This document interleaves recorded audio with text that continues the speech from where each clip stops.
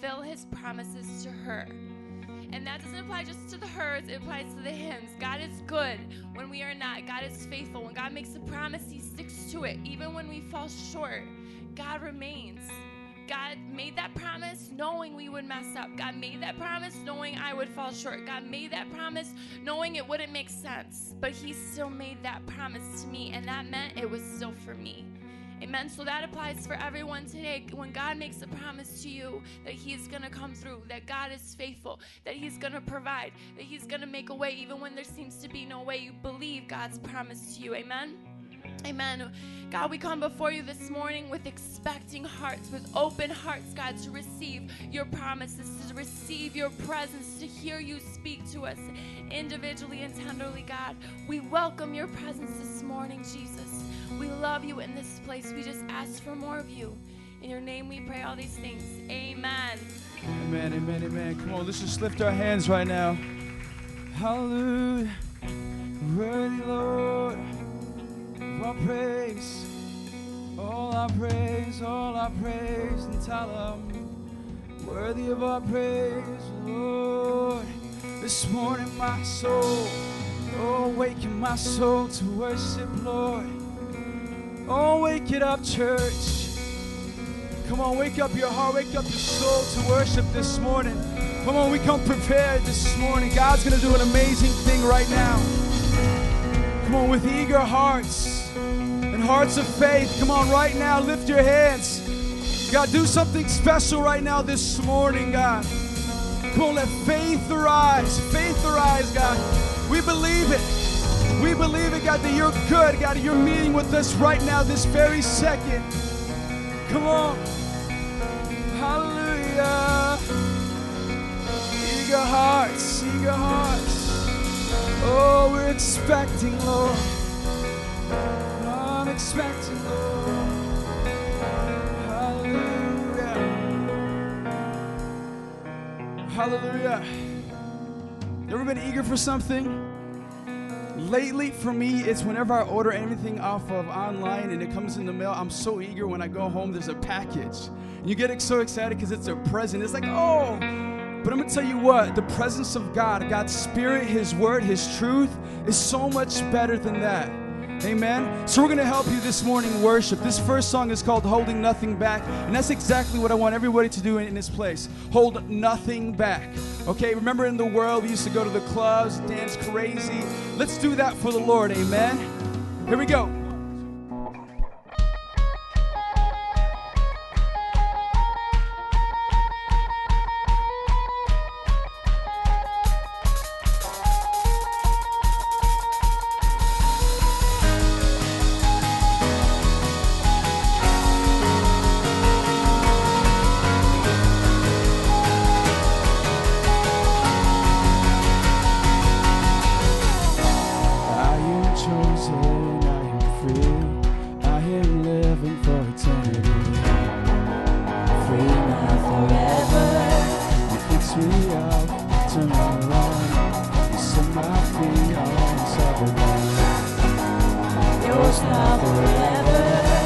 Singing nothing.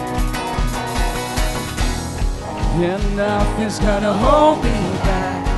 And nothing's gonna hold me back. And nothing's gonna hold me back. My chains fell off, my heart was free. I'm alive to live for you. I'm alive to live for you. Amazing love, how can it be? You gave everything for me. You gave everything for me. Everything. Sing, you wash. You wash my sin. And say, come on, sing it out, church. The slate is clean, a brand new day. Free now forever. The glory I approach your throne. This crown through Christ my own is yours now forever. Going to nothing. And nothing's gonna hold me back. And nothing's gonna hold me back. And nothing's gonna hold me back.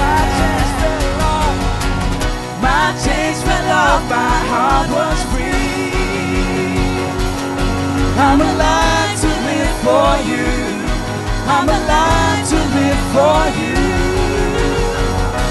Amazing love, how can it be? You gave everything for me. You gave everything for me. Now I'm free to live, I'm free to give, I'm free to be, I'm free to love you, free to live, free to give, free to be, I'm free to love you, free to live, free to give, I'm free to be, I'm free to love you, Lord. My chains fell off, my heart was free. Sing it. I'm alive to live for you. I'm alive to live for you. Amazing love, how can it be? You gave everything for me. You gave everything for me.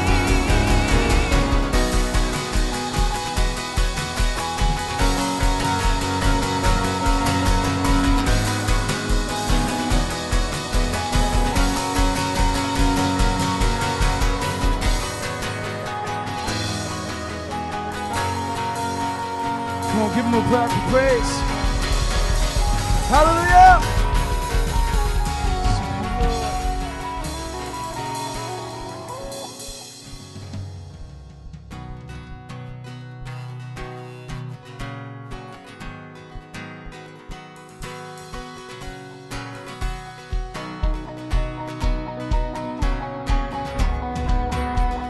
Let me sing.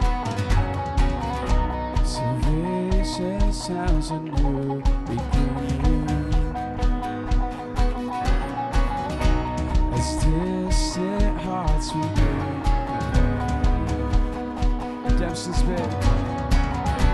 Redemption's red as our melody. And your love goes on. And your love goes on. Come on, sing it again. Salvation sounds. Salvation sounds a new beginning. As distant hearts we begin believing. Redemption's red as our relenting. So your love, yeah, your love goes on. Your love goes on. You carry us. You carry us when the world gives way. You cover us with your endless grace. Your love is relentless. Your love is relentless. Your love is relentless. Love is relentless.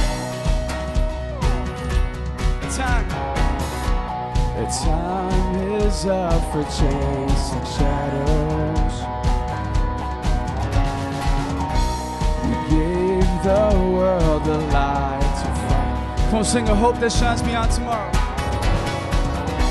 A hope that shines beyond tomorrow. Your love goes on. Yeah, your love goes on. Sing it out, your love. Yeah, your love goes on. You carry us when the world gives way. You cover us with your endless grace.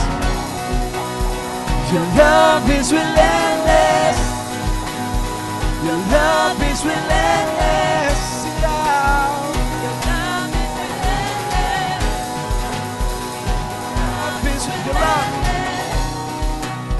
Your love is relentless. Your love is relentless. Your love is relentless.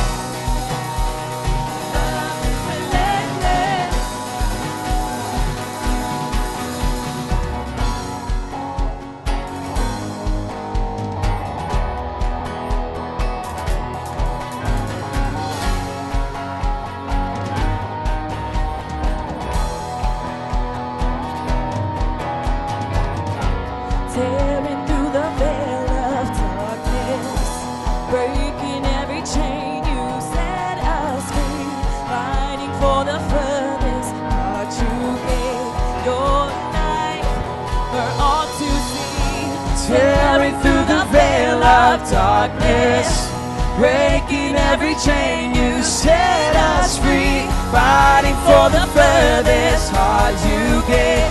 Your love is relentless. Your love is relentless. Your love is relentless. Your love is relentless. Your love is relentless. Your love is relentless. Your love is relentless. Church, sing it out. Love is relentless. Oh, your love is relentless, God. Your love is relentless. Over me, your love is relentless. Stretch your arms out to heaven. Come on, stretch your arms out and sing. It's relentless, oh Lord. Love is relentless. Love is relentless. Love is relentless. Love is relentless.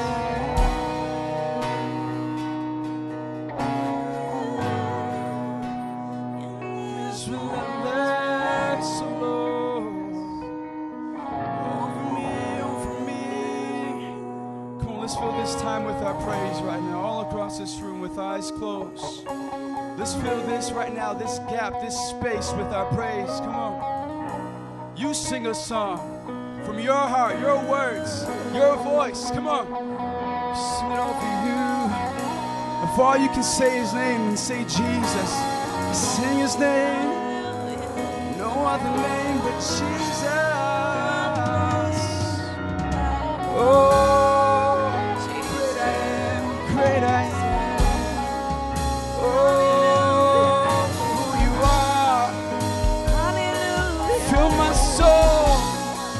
Fill my soul for more, for more. Hallelujah. Come on, church. Fill our hearts with your love.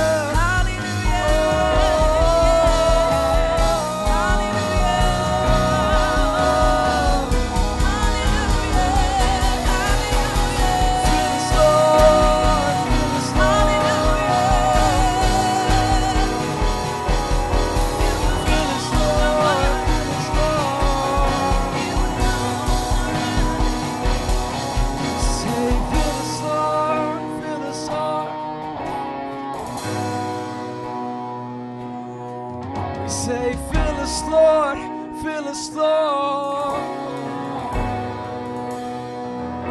Oh. We believe in the power of the Holy Spirit in this place. And when we say things like fill us up, God, we believe that God's Spirit comes over us. When we are surrendering in worship, when we don't care about what we got to do when we leave here, the bills, the family, all the troubles, God comes and he surrounds us and he fills us up with his love, his grace, and his power. Come on, if you want that this morning, close your eyes right now and lift your hands and say, fill me up, Lord. Come on, say, fill me up, Lord. I know there's power from heaven, the same power that rose Jesus from the dead. I say, fill me up, Lord. Come on, you tell him. Fill us up, Lord. Oh, to overflow.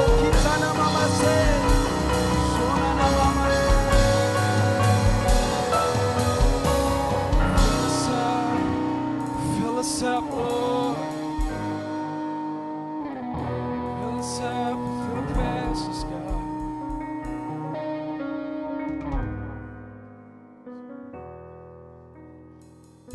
Come on, right now, the Lord's speaking to some of you in this place.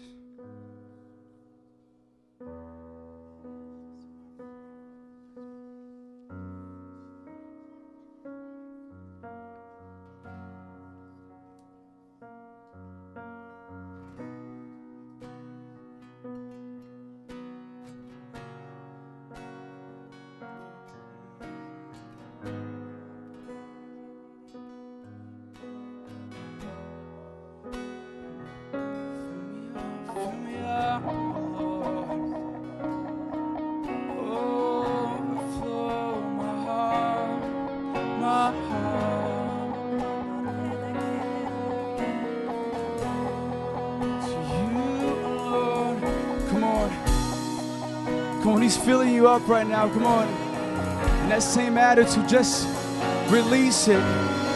Come on, maybe He's giving you joy. He's filling you with His grace and love. Come on, release it from your mouth. Come on, let it stir your heart. Come on, let it out right now in worship. Fill me up so I can worship you. Oh.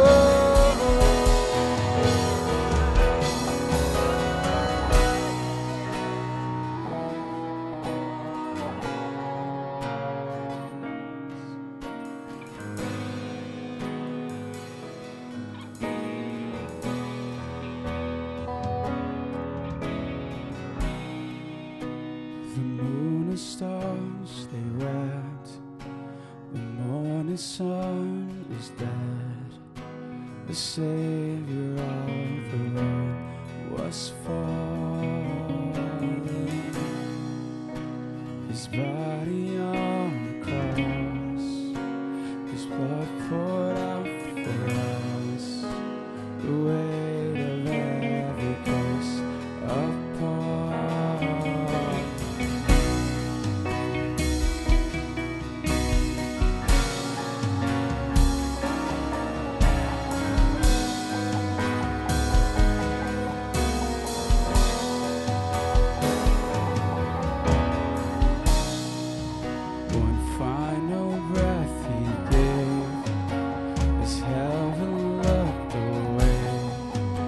The Son of God is laid in darkness, a battle in the grave, a war on death was waged, the power of hell forever gone.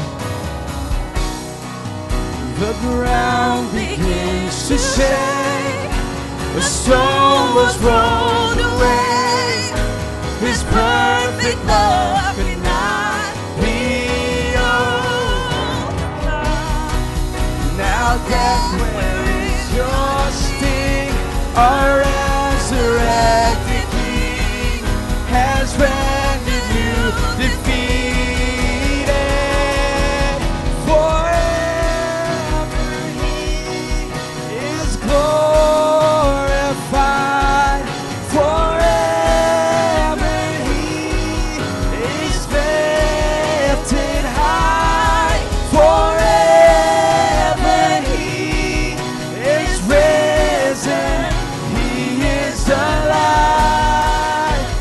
sing, the ground begins to shake, every voice. The ground begins to shake, a stone was rolled away. His perfect love could not be overcome. Now death, where is your sting? Our resurrected King has rendered forever He is glorified.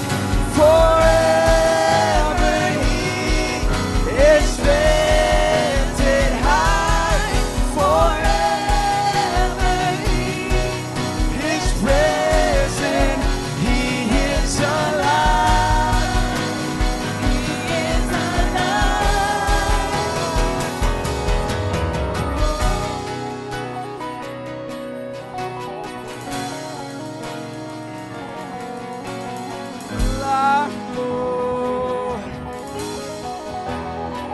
You're alive, you're alive, oh,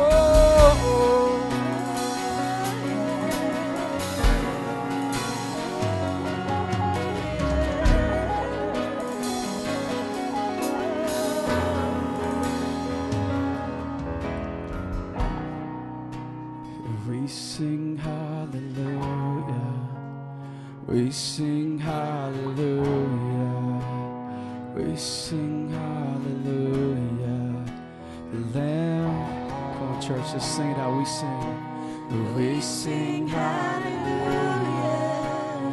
we sing hallelujah, we sing hallelujah. The Lamb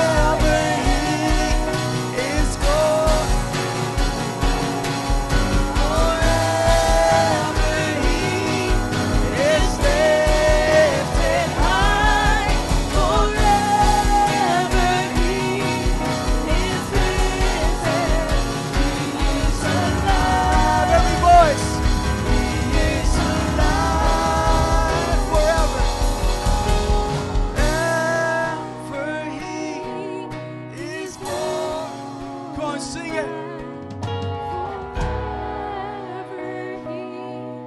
He's lifted high forever. He is risen. He is alive. He is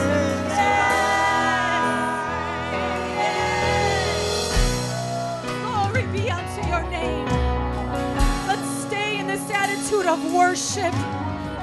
I want you guys to put yourself in the shoes of the disciples 2,000 years ago.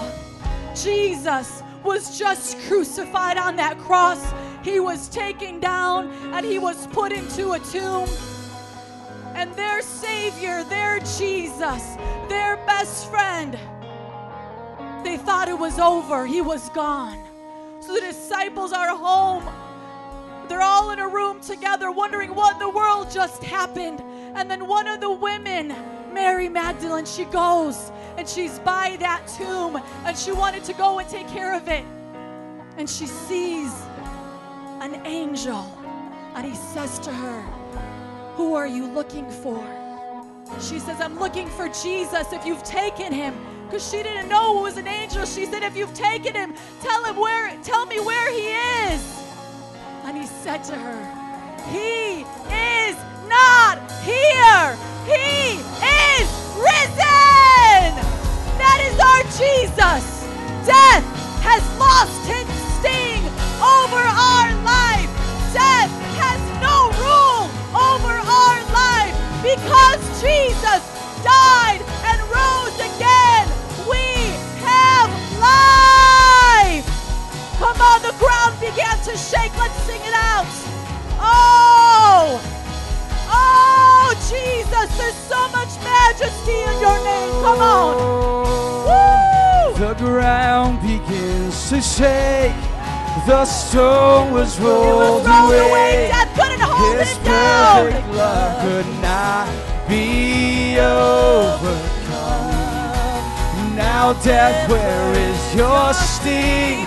Our resurrected King has rendered you defeated. Forever He is glorified. Forever He is lifted high. Forever He is risen. He is alive. He is alive. Forever He is glorified.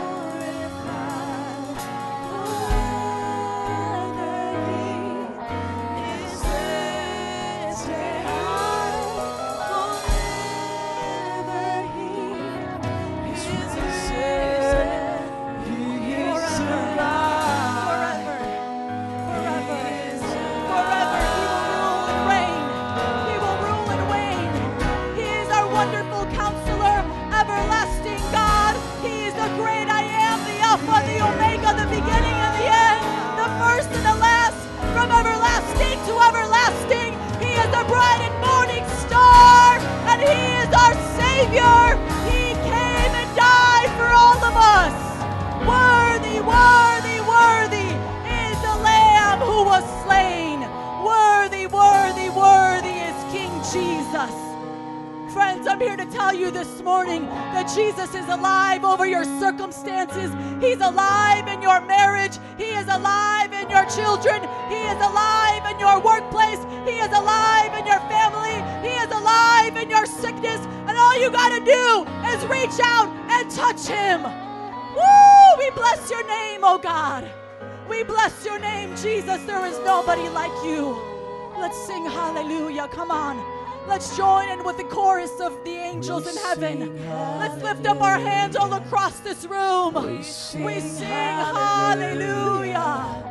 We sing hallelujah. You have overcome. You You did it, Jesus. We sing You did it for every one of us. We sing hallelujah. We sing hallelujah. Lamb is overcome. We sing hallelujah. We sing hallelujah. We sing hallelujah. The Lamb is overcome. Yes, you have. We sing Oh, hallelujah. we join in with the angels. We in heaven. sing We sing hallelujah. hallelujah. Hallelujah. We sing hallelujah. The Lamb is overcome. I feel like there's miracles in this room that need to happen.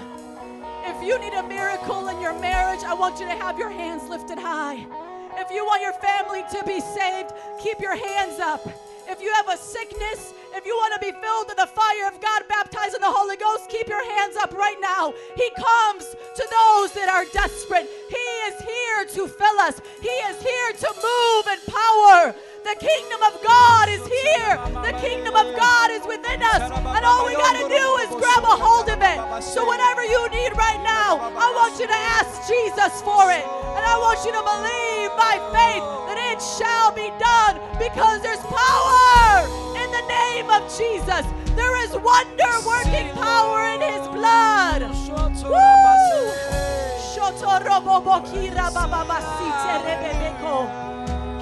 Come on, you ask him for what you need. If you need more, ask him for more. If you want to be baptized in fire, tell him to do it. If you need a healing in your body, if you need a revival in your marriage, if you want to see your children live for Jesus, ask him. We sing hallelujah. We sing hallelujah. We sing hallelujah. Jesus is overcome. We sing hallelujah. We sing hallelujah. We sing hallelujah. Jesus is overcome. We sing hallelujah. We sing hallelujah. We sing hallelujah. Jesus is overcome.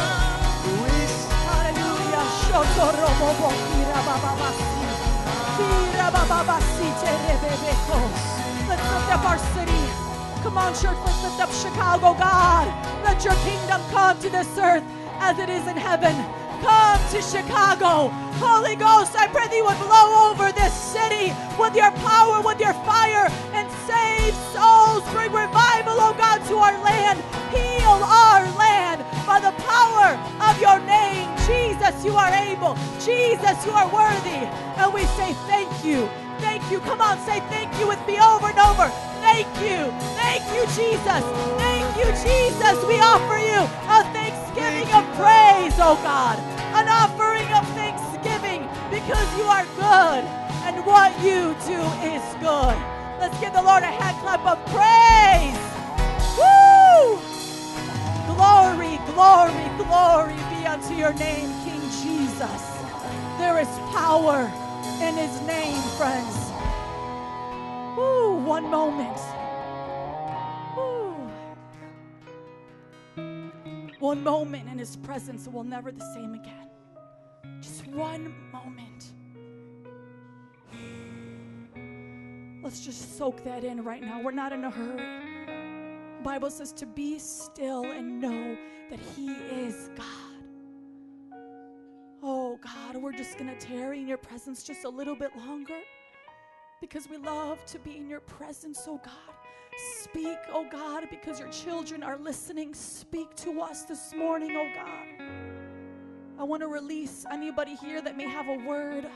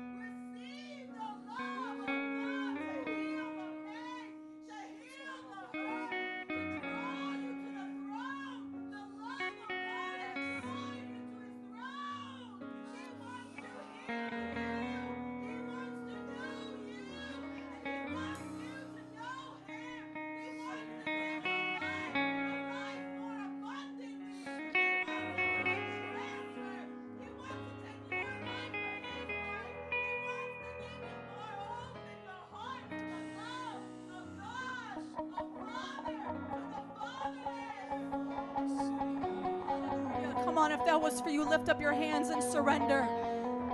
Say, Daddy, I'm coming back. Oh, how great is the love that the Father has lavished on his children.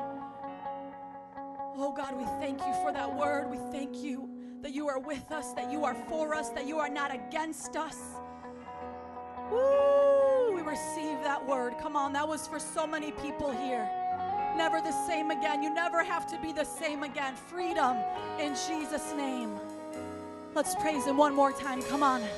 We give you glory, honor, and praise and thanks, King of kings and Lord of lords. He is worthy of our lives.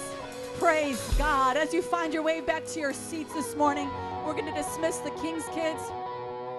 Let's clap it up for all of these awesome, beautiful children being in the presence of God. Jesus, fill them with your spirit, with your fire. Woo! What a blessing it is that we get to raise our children together in the presence of the Lord and his ways. Welcome to Metro Praise International Church this morning. For those that may not know who I am, my name is Nancy Wyrostik. I'm one of the apostolic elders here, and I want to preach the gospel to you today. Look to your neighbor and say, she's got good news for you. In John chapter 3, verse 35 and 36, it says, the Father loves the Son and has placed everything in his hands. So God the Father loves Jesus the Son and has given him everything. Whoever believes in the Son has eternal life. But whoever rejects the Son will not see life, for God's wrath remains on him. I want to let you know this morning that we have to believe. You have to believe that Jesus is the only way. There is no other God. There is no other highway, path, knowledge, any other thing that could get you to God the Father in heaven. It is only through Jesus. God the Father has given Jesus everything. And he has all dominion, all authority, all power over the earth. And all he asks is that we accept his Son. And if we continue a life of rejecting him, the Bible says that the only thing left is the wrath of God on us and eternal damnation. There's only two places in existence where we leave this earth. This earth is temporary. We will not be here very long. When we die, it's either going to be heaven or it's going to be hell. And the determination of that is if we've accepted Jesus, the perfect Lamb of God who was sacrificed for our sins. Our sins needed to be forgiven. Our sins held us. They keep us back from a living God, from a loving Father, because it goes all the way back to Adam and Eve. And if we don't accept this new way, if we don't accept Jesus, the plan, then there's no hope for us. God's wrath is against us. So with all eyes closed all across this room, I want you to search your heart. And if you've been rejecting Jesus, if you've been rejecting his word, his plan for your life, if you've been rejecting his truth, today is a day for you to be saved. Today is a day for you to repent of your sins. The Bible says that you must repent and turn away from your wickedness and turn to God. And Jesus made it possible. He made a way. I want to pray for you, and I want you to agree with me if you want to get right with God. The Bible says today is a day for salvation. We are not promised tomorrow. God, I lift up every single person in this room who is not saved. They have not been born again. They have not allowed the Spirit to make their spirit new, alive, reborn. I pray that today they would accept you and stop rejecting you. They would confess their sins so that they can be saved, and they would pronounce you Lord of their life. In the mighty name of Jesus, I pray. And everybody said amen. If that was you and you meant business with God, I want you to come to our prayer workers right here, Pastor Jared and Pastor Susie. They will pray with you during the fellowship time. If you could please stand up to your feet with me. We're going to recite our confession of faith together. Praise God for his power and his presence in this room today.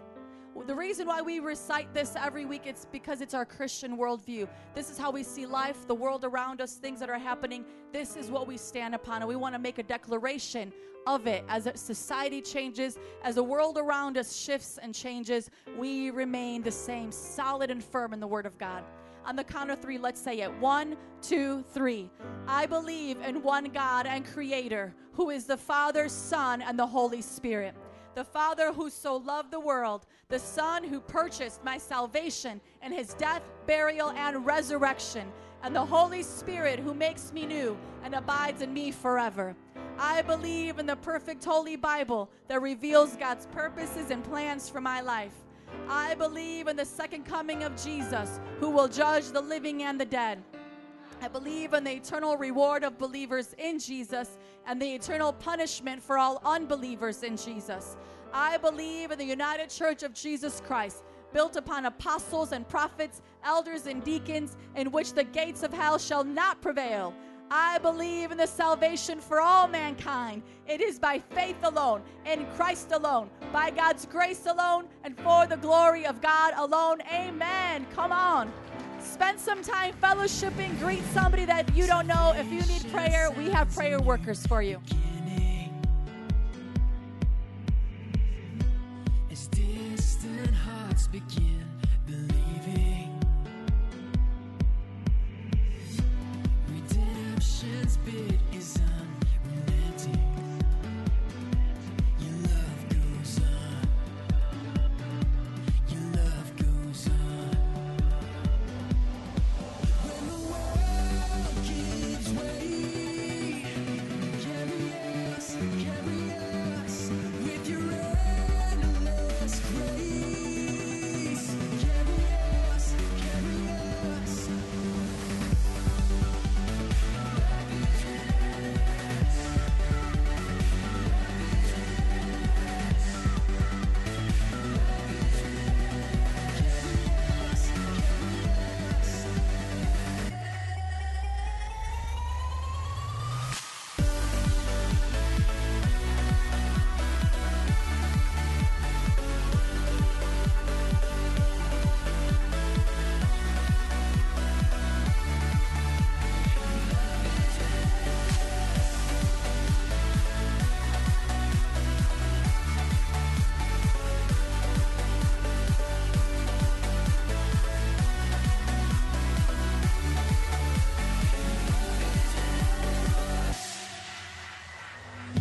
The time is up for chasing shadows.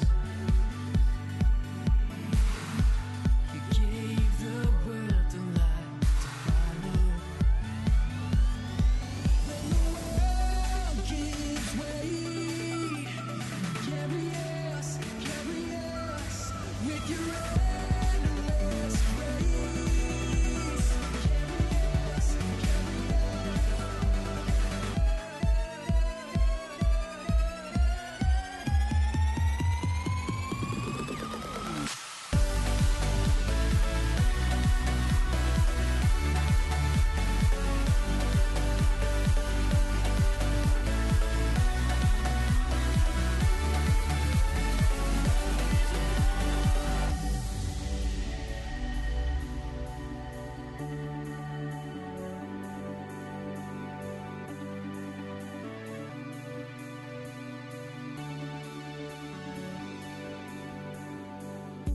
Tearing through the veil of darkness, breaking every chain you set us free, fighting for the furthest heart you gave. You're alive for all to see.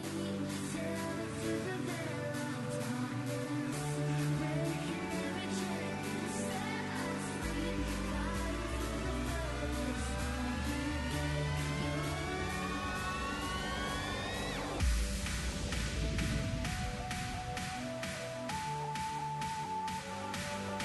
Amen. Who's excited to be at church this morning? Come on, make some noise. It's wonderful to see all of your beautiful faces, all the first-time visitors. We welcome you to Metro Praise International. Thank you for joining us for service this morning. What a powerful time in the presence of God. We just love worshiping the Lord together, sharing life together. Thank you for joining us. Our services here are every Sunday, 10 a.m. and 1 p.m. And then Elevate Every Friday at 7 p.m., those are our teenagers, 11 to 18 years old. They meet every week. They're rocking it out for Jesus. So if you know anybody in that age group, please invite them, bring them on by. God is doing awesome things. We want to announce, too, that we're going to be praying for our teachers and students next Sunday during both of our services, 10 a.m. and 1 p.m., Sunday, September 20th. So if you know any teachers, principals, bring them on by, invite them. Maybe your children's teachers that you are building a relationship with, have them come on by, invite them, say, my church would love to pray with you. We're going to have a gift for all of them, and we'll be blessing our children as well. So it's just going to be an awesome time. And we're going to believe God to do great things in this school year in our high schools, our grammar schools, and we just trust the Lord that He is in control, especially in our city. Our vision here is very simple. It's loving God and loving people, the two greatest commandments that Jesus gave to us. And our discipleship strategy here at MPI is threefold. It's connect, mentor, and send. And the way that we want to connect you to the church, connect you to Jesus, is through our life groups. Somebody say life groups. If you turn in the back of your handout, you'll see a schedule of life groups that we have to meet the needs of your family. We really want to encourage you to get connected. Find a place that's going to meet your needs. There's so many different kinds of life groups, times, and places. So find one to belong to and get connected. We want to give you a snapshot of what's happening this week. Somebody say it's a busy week. It's going to be a very, very busy week. So kicking it off today, we have our single moms. Come on with childcare. 5 p.m. they're meeting today. Also today we have our marriage group with childcare meeting at 5:30. They're going on a date to Buckingham Fountain. So any married folk, you want to go to that address today at 5:30. Drop off your kids there. They're all going to meet there, and they're going to go out and have some fun. Tuesday we have the Resistance Elevate Life Group, 11 to 18 years old, meeting here at the church at 6 p.m. Wednesday, Righteously Redeemed Elevate Life Group, 11 to 18 years old, 6 p.m. meeting at the church. Wednesday, King's Kids Life Group, infant to 11 years old, 6:30 meeting here at the church. And our King's Kids Life Group meets here every week. Royal Rangers Boys Club, Impact Girls Club, you want your kids getting plugged into that. And then every Friday, we have 2 adult Bible studies. They both have childcare. Both are at 7 p.m. One is at the Govea's house. The other one is at the Walker's house. They have a lot of fun. You want to be there if you're an adult. 18 years and up, 7 p.m. every single Friday. Get connected, build some lasting friendships, get closer to the Lord through His Word. Saturday, the Resistance Elevate Life Group, 11 to 18 years old, meeting here at the church at 3 p.m. And then Saturday, our evangelism team comes together every week, all ages welcome, 5 p.m. to go preaching the gospel on the streets. If you've never done it, I encourage you guys all to do it at least once. And once you do it once, you'll get addicted and you'll never stop wanting to do it. It'll change your life. So just go on out there. And then we want to mentor you. So we have leaders ready to take you through our 101 book, Welcome to Your New Life. And so this is done one-on-one according to your guys' schedule. So whatever leader you want, say, hey, I want to do the 101 with you if they have not bombarded you already. So we want to mentor you. We want to get into your life, share life with you, help you on this journey. And then when you graduate 101, you'll get into the 201 class, Disciples That Make Disciples, where the discipleship journey continues and where we train you to be a leader. And then we want to send you out to keep winning more souls for the Lord. And our goal here at MPI is to have 100,000 disciples in Chicago with 50 churches and 500 around the world. If you believe we can do that, say amen. And if you want to be a part of it, say amen, because we want every single person to be a part of it. God is moving. He's doing amazing things in us and through us. And we believe that He could save our whole city. He could save all of America, but it's going to take us doing our part. Let us continue on with our tithes and offering lesson. All of these lessons are found in the Disciples Giving Book. You can go to disciplesgivingbook.org. 52 lessons for the whole year. Such beautiful, in-depth, just practical lessons of how we can be faithful to the Lord in our finances. So we are on section 3 of the book, all about stewardship. Today is lesson 9, stewards are trustworthy. We're going to be reading from Luke 16:11. You could either turn there in your Bibles or look up at the screen. Stewardship is the wise management of everything God has entrusted us with. That's what we've been talking about for several weeks now. God wants us to be wise managers and be responsible for everything that He's put in our hands. Let's read in Luke 16:11. So, if you have not been trustworthy in handling worldly wealth, who will trust you with true riches? Somebody say, ouch. Here are the 3 main points from that verse. Number 1. Trustworthy with worldly wealth. Jesus was both the wisest and most practical teacher of all time. His insight to stewardship was simple yet profound. Why should God give you true heavenly riches and eternal rewards when you can't even manage temporary worldly wealth? In other words, why should God reward you if you only used your money for your needs and not his kingdom? Let that sink in a little bit. Number 2, worldly wealth versus true riches. Worldly wealth is temporary. True riches are eternal. Worldly wealth is easily lost. True riches can never be taken away. Worldly wealth is earned by both the wicked and the righteous. Christians, non-Christians, we all have a worldly wealth, but true riches are only given to the righteous. So that's the determining factor. Yeah, there's people out there that are hustling and bustling, and they're making awesome amounts of money, and they're successful on the outside from what we would judge by the world standards, and they're not Christian, they're not serving the Lord, but they're also not building up eternal treasures in heaven. That's what's going to last. That's what's going to count at the end. Number 3, are you trustworthy? Have you been trustworthy with your tithes and offerings? Have you been trustworthy in handling worldly wealth? Will God reward you with true riches in heaven?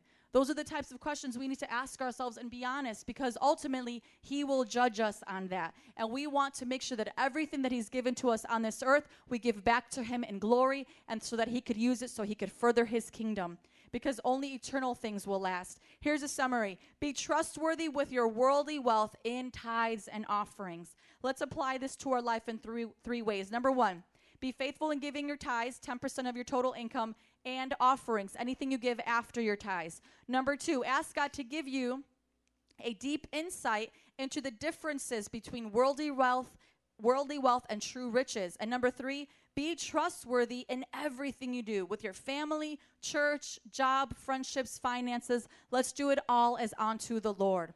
Let's confess this together on the count of 3 over our life. 1, 2, 3. God has called us to be managers that are committed to stewarding whatever gifts we have received from him. We are to be wise, fruitful, faithful, trustworthy, multiplying, and shrewd stewards, living debt-free and generous lives, providing an inheritance for our children and grandchildren. If you want to do that, let's stand up together on our feet this morning as we prepare to give God our very best. Our tithes and offerings. Again, here at MPI, we believe that a tithe is a 10% of our total income, and offering is anything above that, which we designate towards missions and building. And I want to just remind you again, on the envelope, please make it clear where you want every amount to go. And here's the update. Come on, give yourselves a round of applause. Woo! You all raised together, all of us together, in the month of August, $1,237 for a grand total of $6,380. Who is excited? Come on. That is all going towards our Metro Praise International Church, that lit up sign to go right across the building. God is faithful. You guys are all generous. We're doing it together. Let's keep on doing it. So this is our building fund. All the monies that we raise for missions goes to various mission projects throughout the years. God is moving, and it's amazing what he can do through willing people. If we just give our lives fully surrendered to him, God can do some awesome things in our city. We also have 2 other ways for you to give or purchase items in the church using a debit or credit card. One is online at our easy-to-use website, and also in the back with Pastor Griselda or myself. If you have any questions about that, please see us after service. Let's recite this together. This beautiful, wonderful, powerful verse. Luke 6:38. Jesus said, "Give, and it will be given to you. For with the measure you use, it will be measured to you." Let's pray. God, we thank you so much for your faithfulness, your awesomeness, your greatness. I thank you, Lord, that you've entrusted us with worldly wealth so that we in turn can truly have and be in charge of eternal riches. I pray, oh God, that you would bless the gift and the giver today. I pray that you would use it, multiply it for your kingdom so that we could see your kingdom on this earth as it is in heaven. I pray that you would bring job opportunities, raises, promotions, favor your people as they give to you, oh God, as they give to your kingdom. I just trust, oh God, that your faithfulness will shine through, your favor will shine through in their life. In the mighty name of Jesus we pray. And everybody said, amen and amen. Please come forward as you give this morning, and thank you so much for your generosity.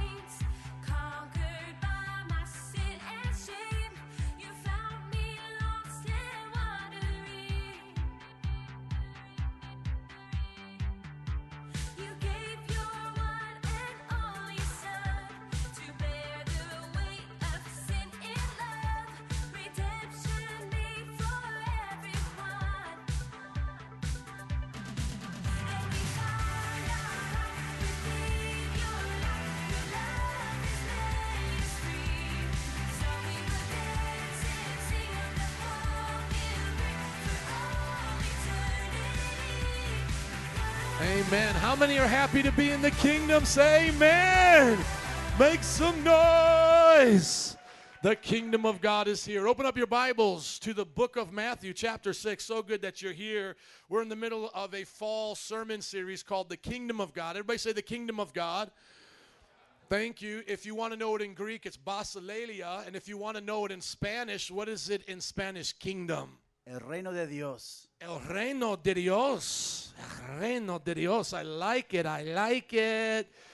Come on. We're learning about the kingdom of God. The kingdom of God is where it's at. This was Jesus' number one message. Jesus talked more about the kingdom of God than he talked about anything else. The kingdom of God is going to radically change the way you look at your life. If you already know these messages, then let it encourage you, but bring somebody who doesn't know these messages. Let us take the fall to grow and explode to these side sections. We have now packed this out, and now the second service is growing as well. We're at the largest we've ever been, over 200 people in both services, 135 disciples, about 50 children. Let's give it up for Jesus. Come on. The youth group, Friday, the youth group had 68 teenagers come out. Give it up for Elevate. 68, that's almost 70. The week before they had 86, almost 100. God is moving. Wednesday, King's Kids, around 60, 70 every week. Give it up for King's Kids. Come on, God is doing it. So we want to invite you to grow with us. Get involved in a life group. So many going on today. I'm going to try to talk my wife and going to the Buckingham Fountain. We need some time to hang out. I know Mom will be tired after second services, but we got to put in some work for the romance. You know, romance don't always come easy. You got to work at it. You know what I'm saying? Got to work at romance. If you're in Matthew chapter 6, somebody say, I'm there. Awesome. If you didn't know where to go, now you do. Matthew 6, verse 9. The kingdom of God is here because Jesus is with us. You're going to learn about that. And the kingdom of God is up there where he is sitting on a throne. And the kingdom of God is coming to us. Those are the three aspects we learned about last week. The kingdom there, the kingdom here, and the kingdom coming. It's going to be reviewed if you missed it. So if you want the sermon, it's online, mpichurch.org. Matthew chapter 6, verses 9 and onward. Let us pray this all together on the count of three. 1, 2, 3. Our Father, which art in heaven, hallowed be thy name. Thy kingdom come, thy will be done, on earth as it is in heaven.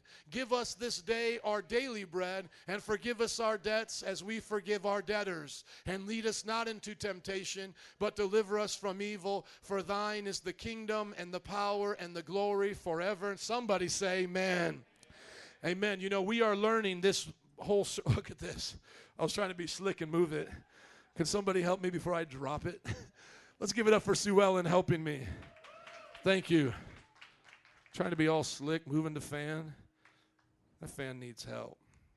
Thank you, Sue Ellen. Let's get it up for Sue Ellen. Made it look slick. Oh, it's hard being a pastor sometimes. Things like that happen. We're learning about the kingdom, and that is a key part of this prayer. You've read it 1,000 times or prayed it 1,000 times. You know this. Thy kingdom come, thy will be done on earth as it is in heaven. You've heard that before. You understand that in some ways. But I want you to get a deeper understanding. I want you to understand it more than you ever have before. Look at the definition of the kingdom of God for those who don't know what it is. The kingdom of God in the Bible is actually synonymous with the kingdom of heaven. Everybody say God lives in heaven. So that's why these are the same terms. So whenever you read the Bible and you hear Jesus say, the kingdom of heaven is like this, and then further on, he'll say the kingdom of God is like this. He is not talking about two different places. He is talking about the same place. Here's what the definition is. Kingdom of God, kingdom of heaven, is God's kingly rule through Jesus Christ over all creation and people. It was the primary message of Jesus. So when you think about a kingdom, there's two main components. There is a king, and then there are the people the king rules over. Now, this is not an earthly man. This is not an earthly king, rather. It is God as king. So when people have tried to set up earthly kingdoms and have made theocracies, that is not God's will. God does not want us to have a king and then have him rule over us. I believe in democracies. How many are happy you get a vote? Amen. And you need to be paying attention to politics. Don't complain if you don't vote, okay? So you better be paying attention because it is coming up soon. And I want to see our church be active in voting. And it's okay if we disagree, but I would rather us have the opinion or the boldness to share our opinions than to not say anything at all or just be complainers. Amen. So some of the more liberal, y'all need to hang out with more of the conservative. Conservative need to hang out with the libertarian. And I may even just have a political debate here. Wouldn't that be good? We get a couple members in our church that are on the Democratic side. They say their thing. Get somebody that's on the independent side, say their thing. And get people on the conservative side, say their thing, okay? And then I'll tell you which one is right. I'm kidding. Half kid. You know I'll do. I'll be like, this one is right. No, I'm kidding. No, but you know, the honest truth is that God is our king. We only have one king, and it is God. Okay, so that's why the best way to rule over men is democracy, letting men choose among themselves those who will lead. And that is really what the church is as well. It is of choice that you are here, and the leaders come and they serve and get appointed, and we together as a group of leaders make the church what it is here. We're not saying that we're always perfect at it, but we're perfectly doing our best. We're giving it our all. There's no leader here that I know in the church that says, I don't really care about this. I don't take this serious. No, we take it serious. Amen.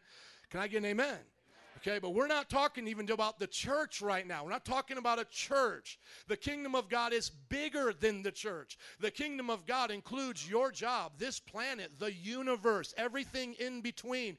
This is what we're talking about. And it's not only the kingdom of God now, presently. And we're talking the kingdom of God before there ever was a universe was the kingdom of God. God was in his own kingdom, ruling over angels and the creatures that we see described in Revelation. And long after this world will ever be around, and God recreates the universe. And the Bible says that there won't even need to be a sun on the new world that God creates because God himself will be the sun, and there'll never be a night nor any shadow. Isn't that awesome? So just imagine that kind of world, and it's greater than anything we could imagine. But the kingdom is past, present, future. It's all encompassing. So what we need to do as Christians is we need to get in on this. We need to know, what does it mean to say, thy kingdom come, thy will be done on earth as it is in heaven. So let's look at the review from last week. Look at your neighbor and say, the review is for you. Amen. This is for you. This is a review. Last week we talked about the three aspects of the kingdom of God. Open with me to Isaiah 6, Isaiah chapter 6, verse 1, please. We're going to learn about the kingdom there. Now, this is the kingdom of God that most all of us can relate to, that there is a kingdom in heaven. How many believe there's a place called heaven? Amen. Now, some of you may say, I'm not sure if there's a place called heaven. Well, let me ask you this. What harm is there in believing there's a place called heaven? Right? You don't hurt yourself by believing in that. So I say take a mustard seed of faith and believe there's something greater beyond what you're looking at now. And there's tons of evidence while you're turning to Isaiah 6 to make you think about heaven. First of all, where did matter, space, and time come from? Everything you see now is matter, space, and time. Think about that. Well, it had to come from somewhere. Nothing does not create something. Everybody's like, I believe in science, I don't believe in God. Well, did science make you dumb? Because you shouldn't say stuff like nothing creates something. Smart people understand something only can make something. Are you with me? So they say, well, I believe in the Big Bang. That's great. What banged? Who banged it?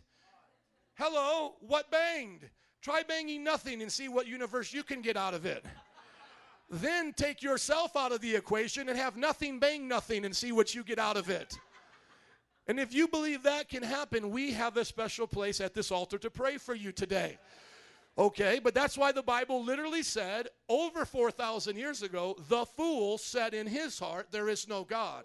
This is not to mock people who disagree with us, but it's literally to tell you you're not thinking right. And then you follow the discussion further.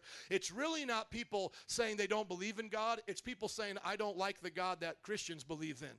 That's really what it comes down to. I have a problem with the God they're telling me about. I don't like that God. So they suppress that knowledge, and then to justify themselves, to make excuses for it, they try to find reasons to disbelieve. But believe, my friend, because you did not come from nothing. You came from something. Now, matter, space, and time. If it came from something, could it have been matter, space, and time? Could the first computer created the first computer? Hello?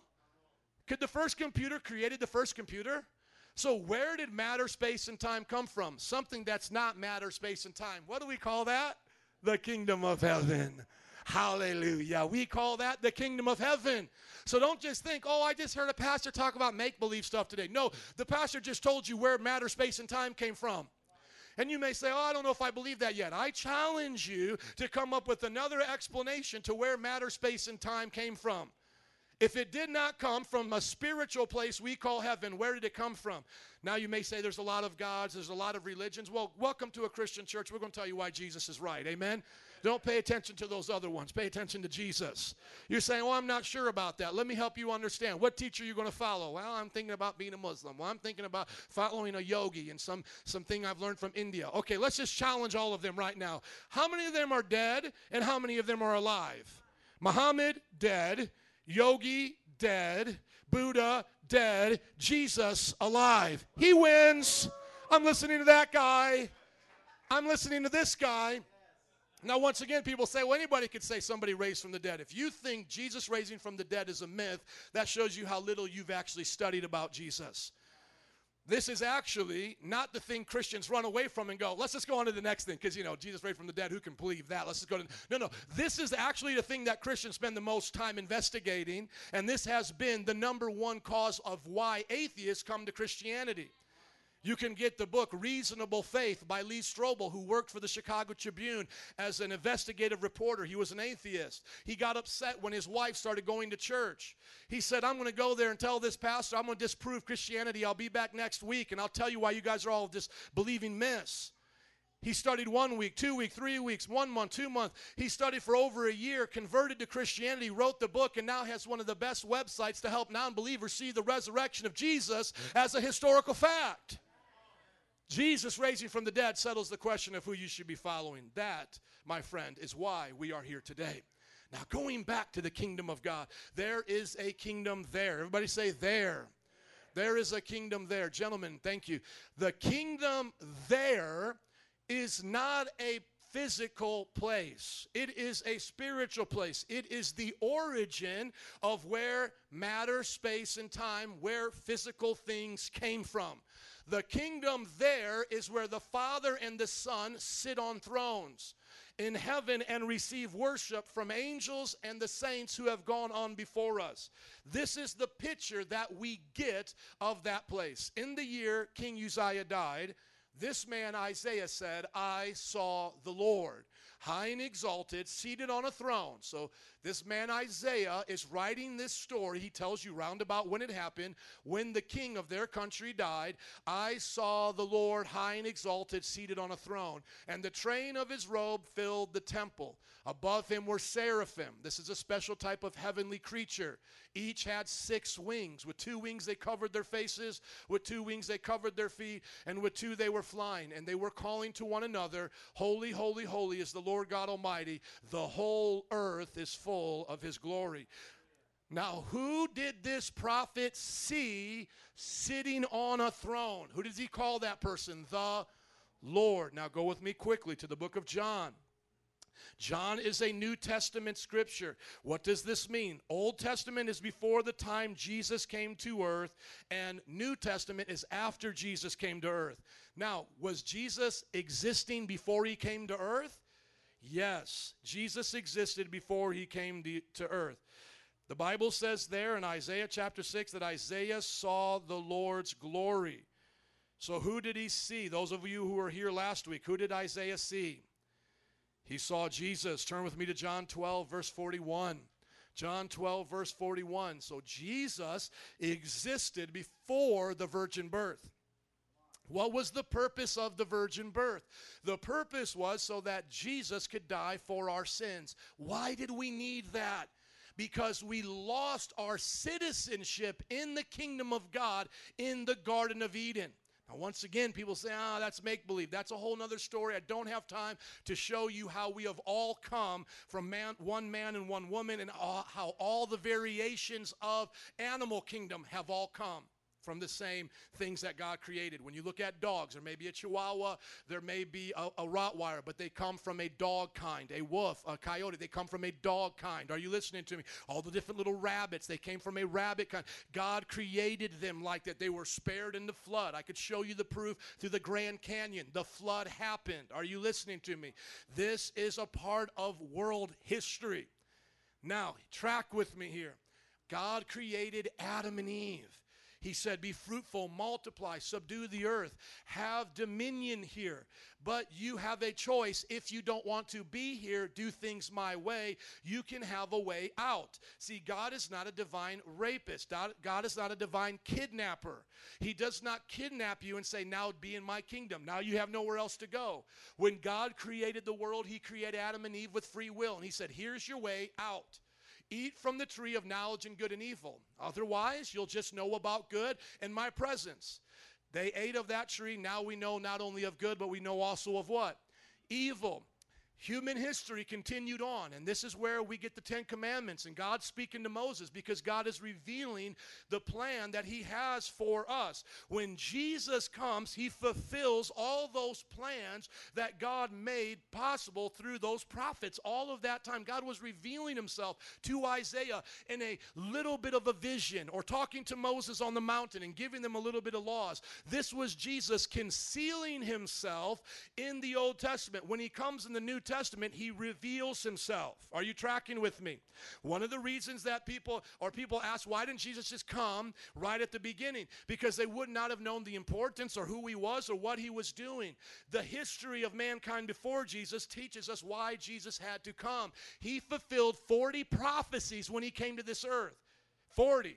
Do you know the chances of you fulfilling 8 would be like you flipping a quarter 50 times and every time it falling in on heads? Could you imagine that? Flipping a quarter, heads. Flipping a quarter, heads. That would be the chance any random person would have of fulfilling 8 out of the 40 major prophecies. The 40 major prophecies that Jesus fulfilled, for someone to do it would be a greater chance of the chance of you picking, being fulfilling and being the Messiah as Christ and fulfilling 40 prophecy would be like filling our entire known universe with quarters. Because there's more. This number is 10 to the 28th power. To the 28th power. Are you listening to me? It would be better for you to pick a quarter in the entire known universe at any planet than for you to randomly fulfill 40 prophecies. It is basically impossible. Jesus fulfilled 40 prophecies. Somebody say he's the man. Now, why did he come? To restore to us the kingdom that we lost. Why were there 4,000 years of human history before Jesus came? So that he could fulfill these prophecies and demonstrate to us he was who he said he was and teach us from the things God was revealing to us. So he was born in Bethlehem. That was a prophecy. He was told that it was prophesied that he would ride into Jerusalem riding on a donkey. That was prophesied. It was prophesied that he would be betrayed by one of his friends for 30 pieces of silver. Even names the amount he would be betrayed for. Are you guys listening to me? Somebody say that's pretty awesome. Okay, now get this. Look at John chapter 12, verse 41. This is the New Testament. Jesus is alive. See, Jesus is talking. He's doing stuff, right? Look what John says about him. This is John the apostle saying about Jesus concerning that prophecy we just read about. Isaiah said this. What did Isaiah say? I saw the Lord high and lifted up, and all the things that come in this passage beforehand. Why did Isaiah say this? Because he saw whose glory? Jesus' glory, and spoke about him. Going back to Isaiah chapter 6, Isaiah said, I saw the Lord, and he was high and lifted up, and his glory filled the temple. Who did Isaiah see over 2,000 years before Jesus was born? Who did he see? He saw Jesus. So the kingdom of God has always been where Jesus is. So going back to our notes, get the first aspect here. This is review. Somebody say review. The first aspect is we need to know about the kingdom of God is it is in heaven where Jesus is seated next to the Father. It is a spiritual place, and from that place all creation has come. Why did Jesus leave heaven to come to earth? So that he might die for us who were rebels, sinners like Adam and Eve, who broke God's commandment, got kicked out of the garden. He died so that we could come back into the kingdom. Everybody say, into the kingdom.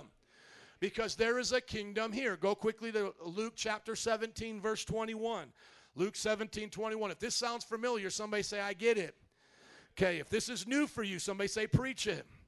Okay, some of you are getting it. I'm so happy. We're all going to get on the same page. This is review. I'm excited. I just can't hide it. I'm so serious. Okay, look at this. I'm so serious. Like, you know what I'm saying? Come on, look at this. Luke chapter 17, verse 21. The kingdom is here wherever Jesus is, and you'll see how he described it. Nor will people say, here it is or there it is, because the kingdom of God is in your midst. So when Jesus was walking around on the earth, everybody was like, hey, Jesus, when are you coming to physically rule the world and to establish the kingdom and defeat all the bad people and the evil and the devil and all of it? When are you going to do that? And he says, hold up, before that happens, it's not going to be somewhere over there or somewhere over here. It's going to be in your midst. It's going to be right there with you. Why is that? Because Jesus was teaching them that to become a spiritual citizen of to become a citizen of the kingdom, you had to be spiritually reborn. Go to John chapter 3, verse 3 quickly. This is Jesus talking. Somebody say it's what he said. That's what Jesus said. Now, some of you are already thinking, wasn't that a contradiction if the kingdom is there and now the kingdom is here? No, it's just different aspects of the same kingdom, because the kingdom is wherever Jesus is. So he's in heaven, he comes to earth, now the kingdom's here. Now people go, well, what about when he went back to heaven? Yes, but he sent the Holy Spirit to be his representation, and I'll show you that in just a moment. But that's why he went back to heaven and he sent the Holy Spirit. What are the three persons of the Trinity? The Father and these three are one. They are of the same essence. So when Jesus went to heaven, he sends the Spirit on his behalf to be his comforter, to be his advocate, to be his helper in the church, in the people. Are you with me? Look at John chapter 3, verse 3. Jesus replied, very truly I tell you, no one can see the kingdom of God unless they are what? Born again. Okay, so how do I get up there to that kingdom? I got to get born again. Well, when I get born again here on this earth, I'm already a part of the citizen. I'm a citizen of the kingdom because I get born again by the Spirit, and the Spirit lives in me. I'm seated with Jesus in heavenly places. I'll show you that if we have some time. Hello. This is the understanding of the kingdom. Now, just watch what he says if you don't get it yet. How can someone be born when they're old? And we always like to laugh at old little Nicodemus. Nicodemus is like, what's going to happen? How are we going to get born again? Reincarnation or something else? And then he asks this question. He goes, surely they cannot enter a second time into the mother's womb to be born. Look at your neighbor and say, that would be messy. Look at your other neighbor and say, that would hurt. Here I come, Mom. I don't know why I got to do that sound effect, but I did. Forgive me. But no, Jesus says, very truly I tell you, no one can enter the kingdom of God unless they're born of the water and the Spirit. Here's the principle. Flesh gives birth to flesh, but Spirit gives birth to what?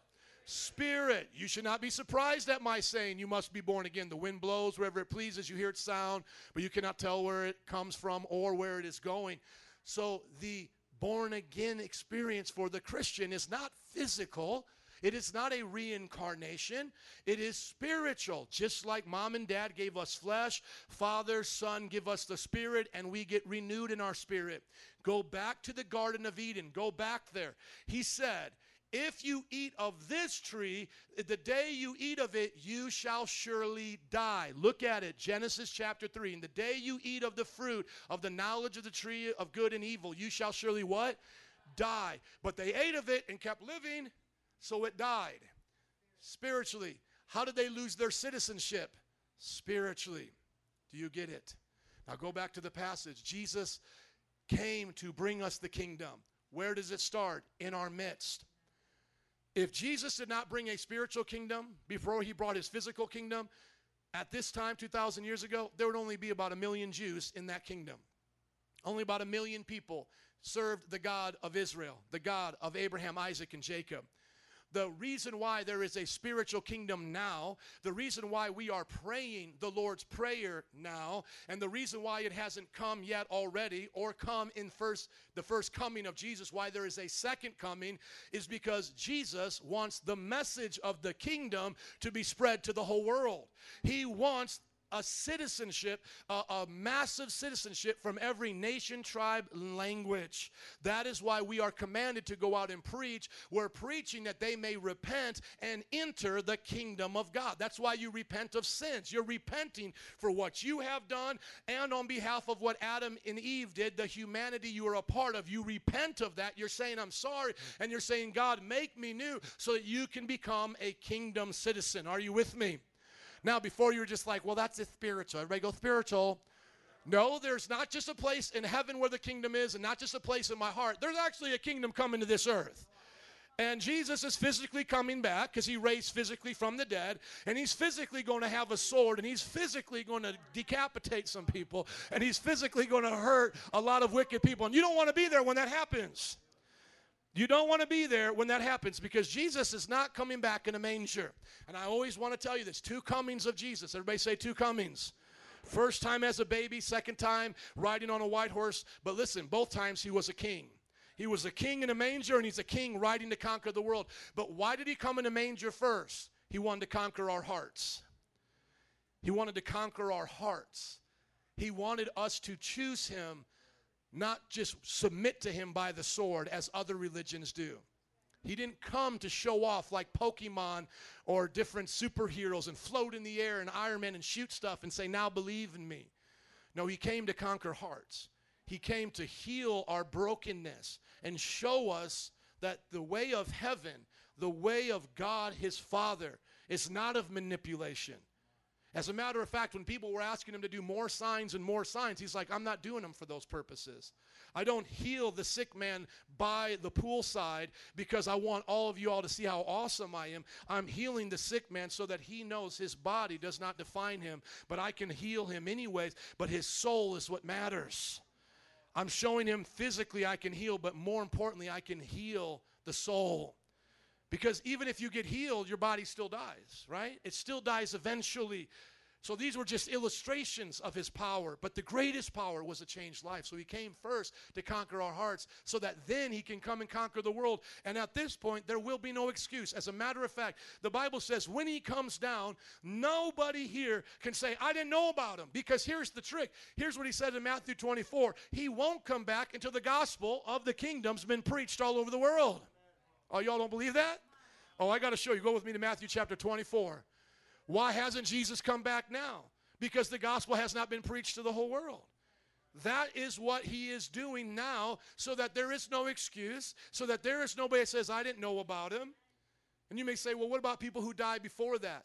The Bible says they'll be judged by their conscience, but God, for him to judge the whole world, wants the whole world to have heard his voice and to have heard the gospel being preached. How many know you're in the last minutes of the last hour of the last day? Amen. Now listen to this right here. See, I'm going to tie some stuff together for you guys. Matthew chapter 4, verse 14. Somebody say it's all about the kingdom. Jesus talking red letters, and this gospel of the kingdom. The word gospel, evangelion, in the Greek means good news. And this good news of the what? The kingdom will be preached in how much of the world? The whole world as a testimony to all nations, and then the end will come. And then the end will come. We're not here just waiting for an Antichrist figure. He's not in control of the end times. We're not just here watching crazy people do more wickedness. They're not in control of the end times. Jesus is in control of the end times. And the only reason why the Bible says in Peter he is patient with wickedness of mankind is because he wants none to perish, but all to come to repentance. He wants the whole world to hear the whole gospel of the kingdom. Can I get an amen?